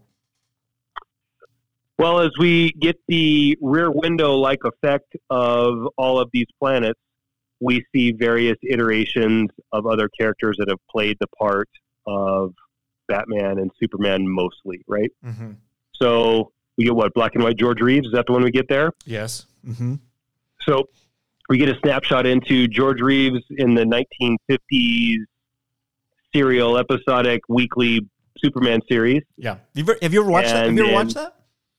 I think I've seen a few. I do think what really intrigued me was the movie Hollywoodland, another Ben Affleck flick. Great film. And I think that was based on that film or based on that series, right? That's that George Reeves. Yep. Hard drinking, man. Hard living, hard loving. That's kind of a sad story. Yeah, that came out around the same time as Black Dahlia, and I kind of thought they were the same movie. Yeah. But yeah, Hollywoodland's great. Adrian Brody, that's worth checking out. Solid film. Mm-hmm. That's a really interesting one. We do get, and I've never seen it, we do get a Flash. It's the Flash with the, pot boiler hat or whatever, that tin hat instead of the cowl that we're used to. Well, that Flash, that's Jay Garrick. He's the one from the CW show. Right. That's what I was going to ask you. Is that the Jay Garrick from the CW show and not some earlier Flash show that was in syndication? Yep. Yeah. CW. It's okay. Same actor. Yeah. Well, I'll tell you what then, if Jay Garrick from the CW show has been introduced, then I guess that does make it canon now, right? Yeah. So there you go. I guess, according to Across the Spider-Verse. So there's that. Yeah. Canon. Those two are really good. Yeah. I'll leave the rest for you because I know you want the other ones. Okay, yeah, we got Adam West, Batman floating around in one of them. That one was a lot of fun. Yep. The big one, I'll say for the last, but the one that really I thought was interesting was the Christopher Reeve and Helen Slater one. That was cool. I think you do have to get a lot of permission from, this almost kind of looked like AI art. Like, it didn't even look like VFX. It looked like, them kind of like doing an interesting thing with like artificial intelligence, which is a whole thing right now. We don't need to get into it. Right. But yeah, I think the Reeves family foundation or, whatever had to like, okay, like his appearance in this film, right? They had to have been like, yeah, we want to include him in this. They can't just use his likeness. Awesome. They can't use his likeness. So they were like, it was a thumbs up in their book. So I thought that one was really interesting, and including Helen Slater, and I think what's often called a really terrible movie, that they decided to include her. But the one. Well, they had a Supergirl in there too, so it makes sense, right? Yeah, exactly. But the one everyone's going to be talking about from here is Snapshot to Space in this universe, and Nicolas Cage shows up as Superman with the long, stringy hair. And he's finally fighting a giant mechanical spider. Finally, for the first time in 30 years that thing was supposed to come out. Pretty cool. And Matt, I know we did the Cage cast, and it was a lot of revelations in that cast. I think he looked pretty good as Superman. I kind of want to watch that movie. I did too. Yeah, I did too with his long hair. But that's that Death of Superman, Reign of Superman reincarnated look back then. I'm fine with it. That wasn't so out of possibility. Superman looked like that back then, but yeah, the '90s Superman. I don't just think Cage looked good there. I'm with you. That looked pretty fucking awesome. Yeah, fighting. Yeah, that whole little moment that was really cool. Yeah, it was. But it kind of becomes too much, and Barry 1.0. He kind of realizes that the only way to fix all of this mess, the timelines converging, collapsing, all the death, all the destruction, I got to go back and take that canned tomato sauce out of the shopping cart. Yep. I got to tell you, it might be my favorite scene of the movie, which is him in like this weird disguise, goes and has this odd conversation with his mother, who warmly embraces him, this stranger, this derelict of society, and tells him everything's going to be okay. And dude, he breaks down. And then before he does, he walks out and takes that that canned tomato sauce out. And I thought that was a pretty fantastic scene. Again, like the inception of it all. Yeah.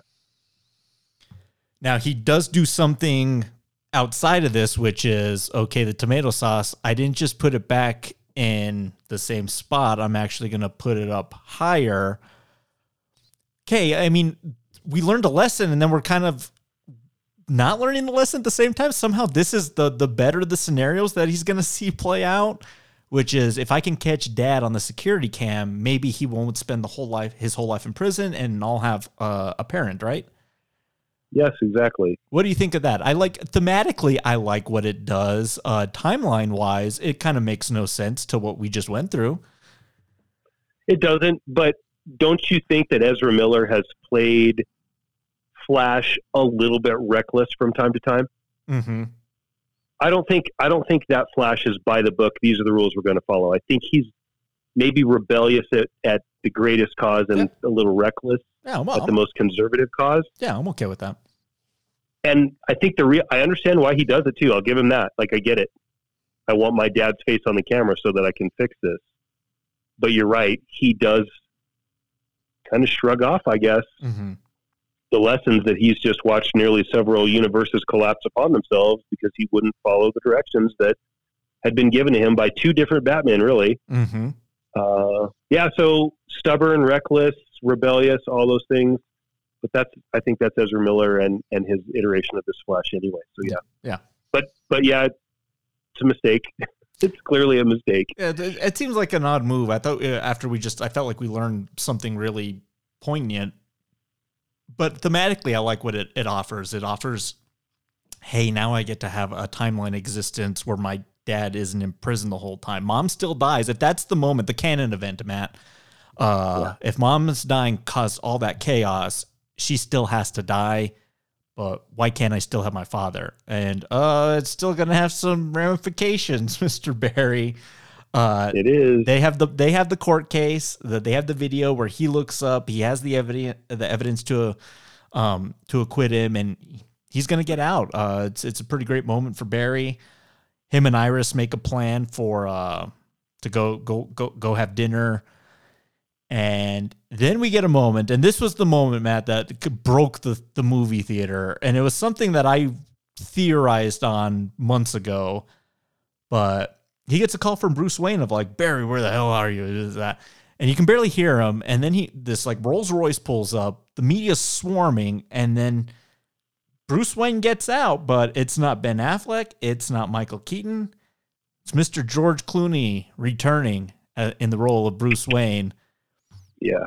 What did you think of that? What was your just like instant reaction when you saw that? Not a great Batman, but all sins are forgiven. And good job. Nice callback, because two things have happened. Number one, you've given us the other Batman that everybody wanted to see. We all want to see Kilmer. Yeah. But that's not really doable right now. Mm-hmm. And then you also realize, oh shit, there's still more work to be done. Things aren't quite all the way right yet. Mm-hmm. I thought it was a great ending. I mean, there's a lot of discussion in the articles that I sent you. Yeah. Essentially, this is the third ending that they shot for this film. Yeah. They screened all three of them. The first ending had the JLA rushing in. Yeah. The second ending we'll get to here in a minute. But the first one, I'm good with it, man. Yeah, I'm good with it. Yeah, the first one had Henry Cavill, Gal Gadot, and all the usual suspects, right? And I guess they have a moment on the steps of the courthouse. Mm-hmm. And I can't remember what the second one was, but yeah, you're right. This is the third one. It seems like it was filmed very late in the game. Well, the second one is Ben Affleck. Oh, Ben gets out. Okay. Yeah, but that was, if you noticed in the credits, Ben Affleck's name is not in this film at all. Really? Get my name off those credits. They wrote him out after he went on a couple shows and said, I'm done with Batman. I'm tired of this bullshit, blah, blah, blah. Like, he shot his mouth off with all that stuff we were talking about. I don't want to be in the cowl anymore. I'm tired of working these long hours days. They erased him completely. He's not even mentioned in the credits at all. And this is the moment where, after this had been shot, he went and ran his mouth. And so they went back and said, nope, that's gone too. You're out also, buddy. And you're not even in the credits. That's when they decided to go with Clooney. What I like about the Clooney thing is, of course, it's a huge fan service moment, but I think that's an interesting Birdman come to Jesus moment for him too, of like, he knows he's in the worst Batman movie. Famously, he said, if you ever run into him on the street and say, hey, Batman Robin sucked, he'll give you money for your ticket back. It's hilarious. So I think this is him realizing, hey, I have an opportunity to be in a good production compared to mine, in a way that the fans might embrace versus hate. Hey, I'm all for it. I always said I thought he would have been, with the right material, he should have been the perfect Batman. It's just that project, we did an episode on it, is a nightmare. It's horrible. Yeah, he had nothing to work with on that. He also would have been a great 007. Yeah, for sure. Not now, but back in his heyday, he would have been great at either one of those roles. Absolutely. I like that. I like that he shows up. Doesn't right all the sins. Oh yeah. If anything, it makes everything a little more confusing as to where this is going to go forward, especially if we're doing a hard reboot. But as a fan, I'm going for it. And like I said, the theater went like, they were like, oh, there was a palpable gasp in the audience of like, they can't believe Clooney is on the screen in a Batman capacity. Yeah, that happened in my theater too. Yeah, it was pretty cool. And then applause. Yeah, it was pretty good. We got credits. We have to watch that service dog fall for the entire credits. And I was like, oh yeah, that happened. Mm-hmm. And then we get, and I'm just going to throw this out there, Matt, you can debate me on it if you want. The worst end credits scene of any superhero movie ever. I know this is trying to set up, Arthur Curry's still here and he's going to be an Aquaman because, we didn't mention, but like Arthur Curry didn't even exist in his version of the story. Yeah. But they leave a bar and he's drunk and he's drooling and slurring and falling asleep in puddles, essentially not telling anybody anything about what's coming, or it was just kind of felt like a gag that you waited 7 to 8 minutes for. Tony Stark talking to Mark Ruffalo in the therapist chair in Iron Man 3 is really freaking bad too. But this one, I was like, everyone I think can skip it. Yeah, I'm not going to argue with that. I don't know if I can. I'd have to look at all of them as far as the worst. God, that seems like whatever Avengers movie where they're sitting there eating the shawarma. I thought was pretty weak too. But that seems like a tedious job to go back and rewatch all the end credit scenes. Probably be a whole movie's worth of footage, though. Honestly, yeah. At this point, yeah, there's got to be 80 minutes there. I guess it poses a question, doesn't it? And that's if when he was trying to rally a team to go against Zod, mm-hmm. where was the efforts to find Arthur Curry? Well, no, he called him. Remember, he calls his dad, and his dad does not have a wife that looks like Nicole Kidman. And so then secondarily, as he's not there, how do they end up in a bar together? Well, I think he went back to his original timeline, right? Well, okay, so now this is where we start to get into... Oh, yeah. In his original timeline with George Clooney as Batman and Dad looking at the top shelf. So now Arthur Curry is I don't know. We're getting yeah, we're getting into a Cap married Peggy. What? Just okay. So maybe I'm with you then. Yeah, like that is actually, now that I really think about it and add that to it, that's a pretty bad end credit scene. It did nothing. It didn't move the story forward at all. It just reminded us, oh yeah, Aquaman's still around. Yeah, Aquaman's coming, and that movie is probably going to bomb. The trench is not going to be what we hoped it was going to be. Yeah. Yeah, I was just sitting there. I was like, yeah, maybe we'll see another Batman. Maybe we'll see somebody, right? But no, yeah, we get none of that. They could have drawn from the Titans. They could have used that Nightwing from the Titans series. There's places they could have gone. Anyway, they didn't. Show a teaser for this new Joker movie. Don't even show anything. Just show me a clip of another movie. How about that? Yeah, how about that? That's not a bad idea. Yeah, as a way to tease out something you're possibly looking forward to. Good idea. But that's the end of the movie. That's the end of The Flash. We don't need to get into the weeds with Ezra Miller's shenanigans. Go look it up. It's a freaking rap sheet of debauchery and grooming and assault and drug and weapon use. And the thesis at the end of the day, in my opinion, is that guy needs he needs a lot of mental help. And he can't be making movies anymore in that capacity. So the natural inclination going forward is obviously we're recasting The Flash, right? It would seem to be. Yeah. Although the director did come out and says, I don't see a way going forward in the series without Ezra Miller on board as The Flash. So again, dude, that's insane. That's not going to happen. I mean, there's a whole legal process that's going to prevent that from happening. Yeah, he's serving time either incarcerated or in a rehab facility or in some other facility, right? Yeah, man. It's just you're not getting the same actor back to play that in the way he did. I mean, he went through a lot of stuff. It was what it was.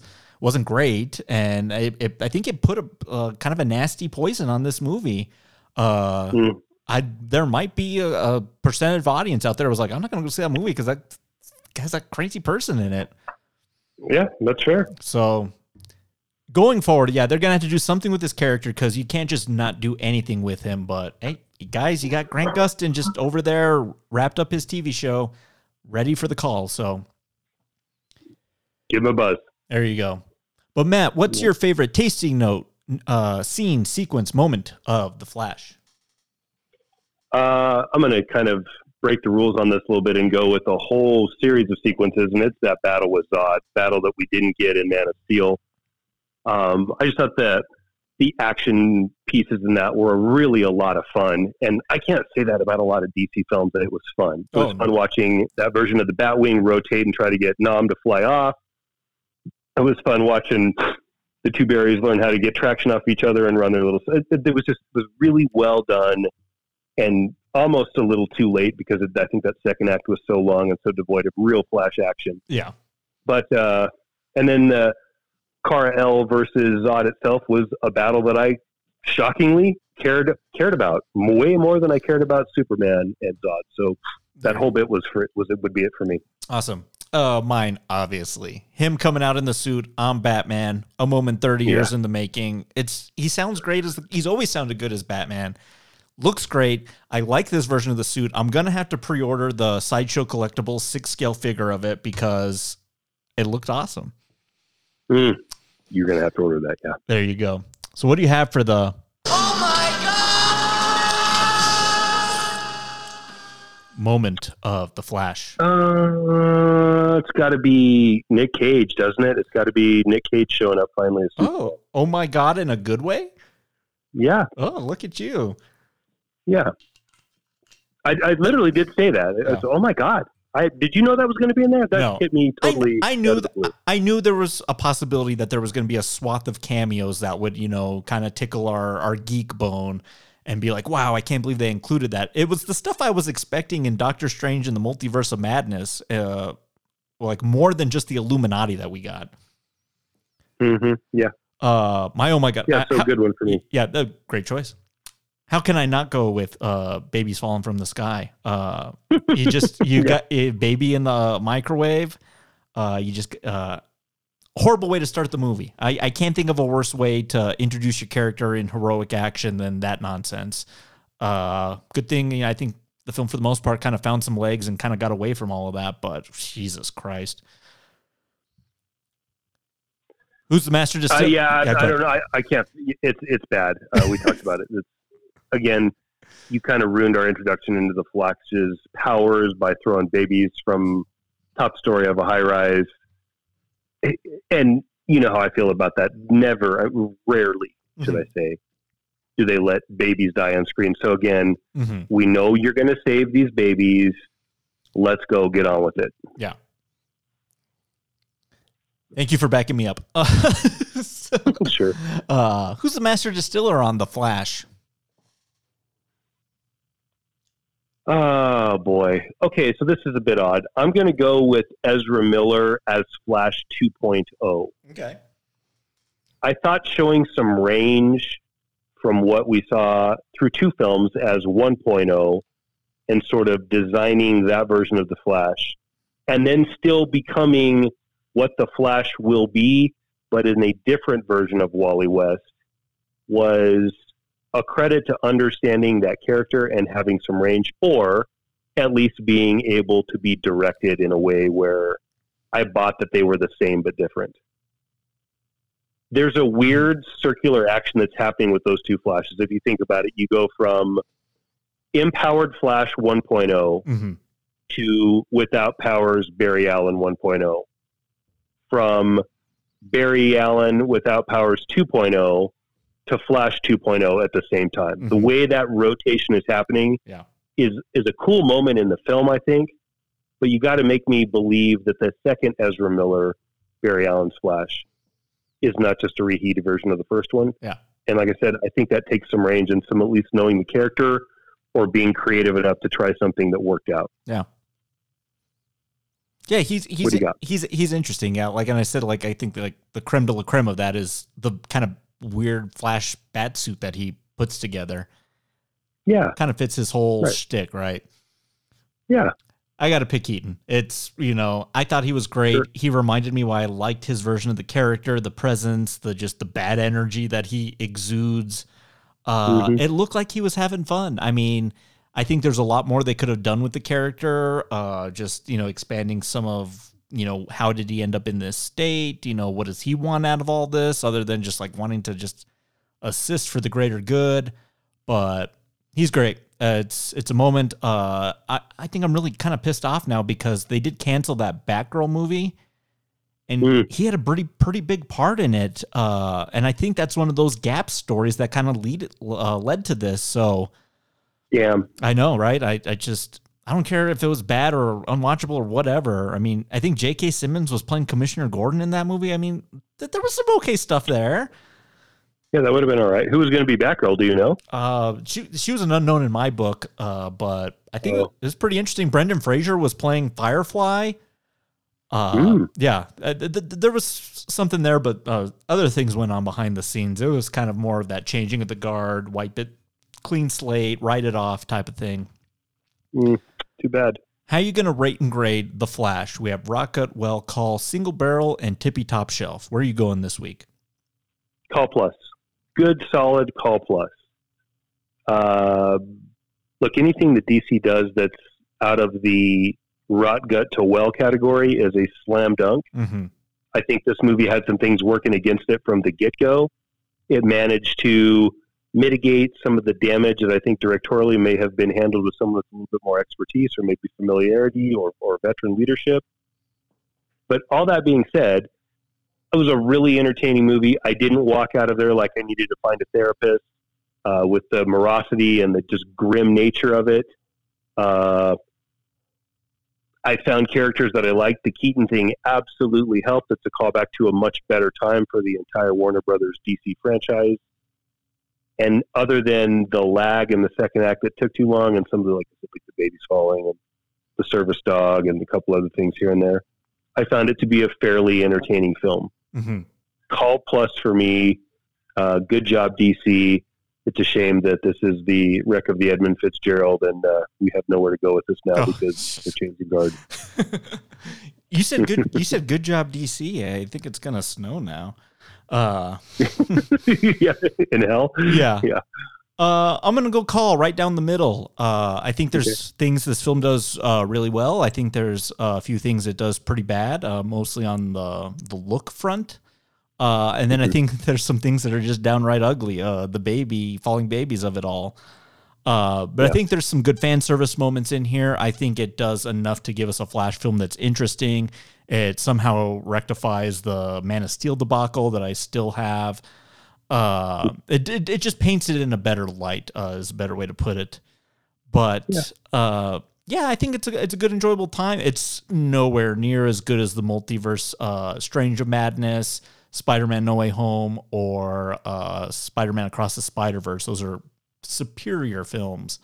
But I don't think this is a bad watch. I'd rather watch this over Batman vs. Superman, Man of Steel, Suicide Squad, Wonder Woman 84, Aquaman.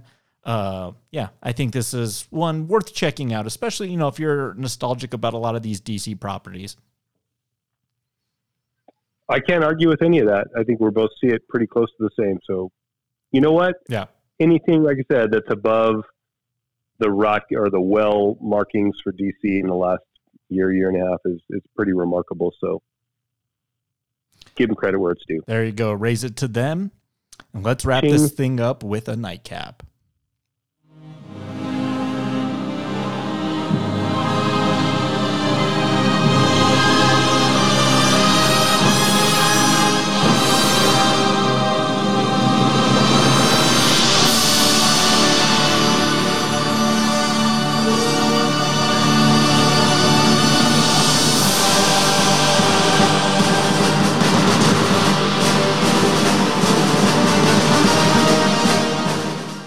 You're going to bring out that Danny Elfman Batman music back into this, and I'm going to get goosebumps instantly. Right, that's great. Yeah. I don't know if anyone's out there has played. I've talked about them in a pretty good fashion on the podcast before, but the Batman Arkham Knight game, it was the final Arkham game that they made. They introduced the Keaton suit and the Keaton mobile as skins, like, versions you could use throughout the game. And yeah, just watching Batman running around in that suit with that Batmobile, it was awesome. That was so cool. That's pretty cool. Yeah. Yeah. Nightcap this week, talking about that big scene in the Speed Force where we get all those great cameos across all DC media fronts. Simple question for you. What's the biggest one that you wanted to see there that you didn't get? You kind of teased it out earlier, sort of stole my thunder a little bit, but I don't need a lot with Zoom or the Reverse Flash, but I thought we had an opportunity that might have gone by the wayside. In all of those versions of timeline possibilities, there had to have been one where he at least caught a glimpse of who murdered his mom. Mm-hmm. It doesn't do any good to really go back to that point because that's so late in the game. I don't know if that fixes what he's trying to undo. Mm-hmm. But even if it's just briefly, like mom falls over and we see something yellow streak out the door, something like that. Okay. It doesn't even need to be full on frontal, here's the Reverse Flash. But, that is, a lot of people might say Captain Cold, and I guess I can get with that sort of too, but that is his arch nemesis. Yeah. And pretty cool. It would have been pretty cool. So that's the one that I wanted, was a villainy one. Do you want Tom Cavanaugh? Okay, that's a really good question. So you bring up an interesting point. Yes, I do. Tom Cavanaugh makes that show go for all of the silly characters that they've had to shoehorn in mid-seasons in that, because they're like, yeah, this is languishing without Tom Cavanaugh. He's a terrific words and phrases that have never been uttered ever. This is lagging a little bit because of a lack of Tom Cavanaugh. Yeah, he saved that series more than one occasion, and he really made that first season shine. Oh yeah, he's fantastic in that first season. Mm-hmm. Great choice. Yep. Great choice. Thank you. Mine, what do you got? I'm going to kind of erase one and implant another. I think the Jay Garrick Speed cameo is pretty good, but like a lot of people are like, oh, well, who is that other than a vintage looking Flash? I think they could have done a really cool way to tie in the television universe in this moment. And, you know, we can do Grant Gustin. I actually heard that was a rumored cameo that got cut from this film, which what the reasoning for that beyond me. But give me Stephen Amell as Oliver Queen, the Green Arrow, as a way to make amends with this great multiverse work that they've already done on that television show. And how's Greg Berlanti not getting called by Warner Brothers to run this thing? See, that's what I thought too. He's right there. Yeah, exactly.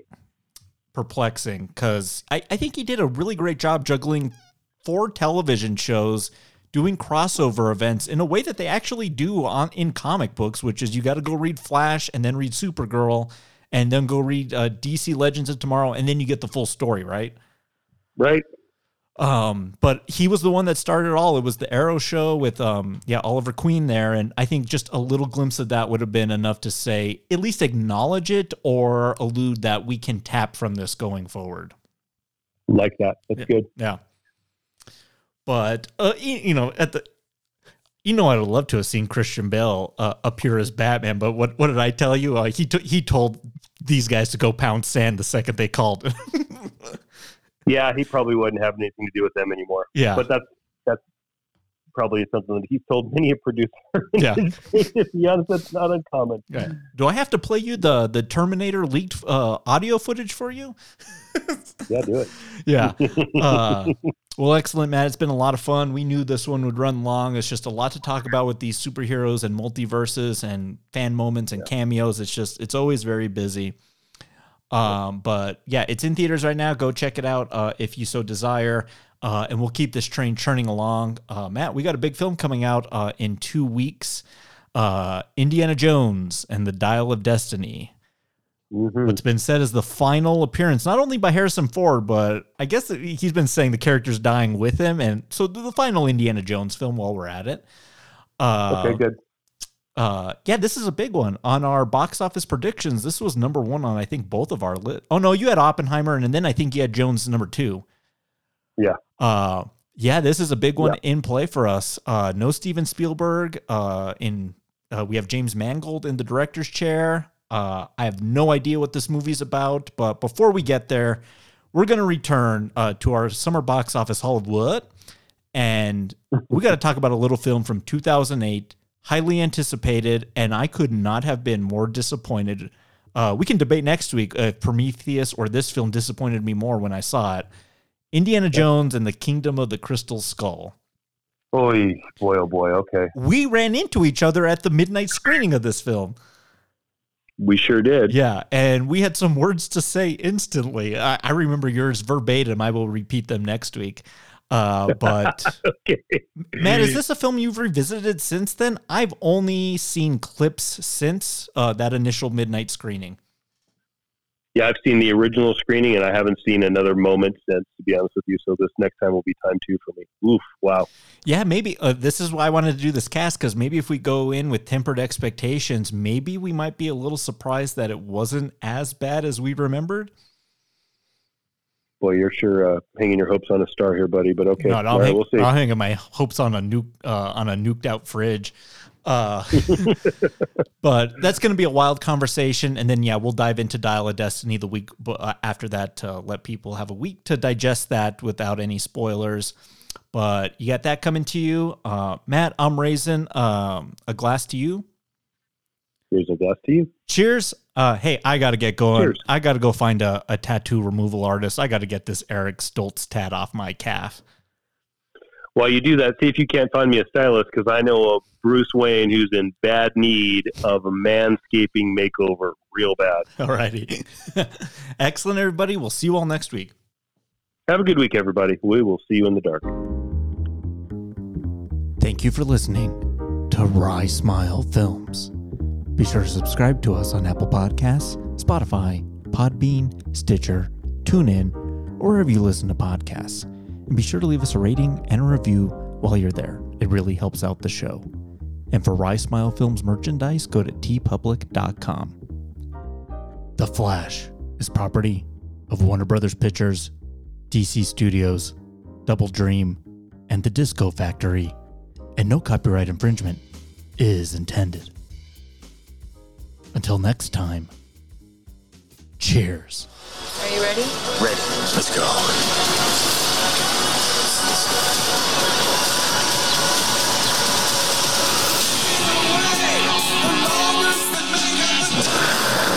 You have fancy friends. No, it was an Uber. Oh, exec.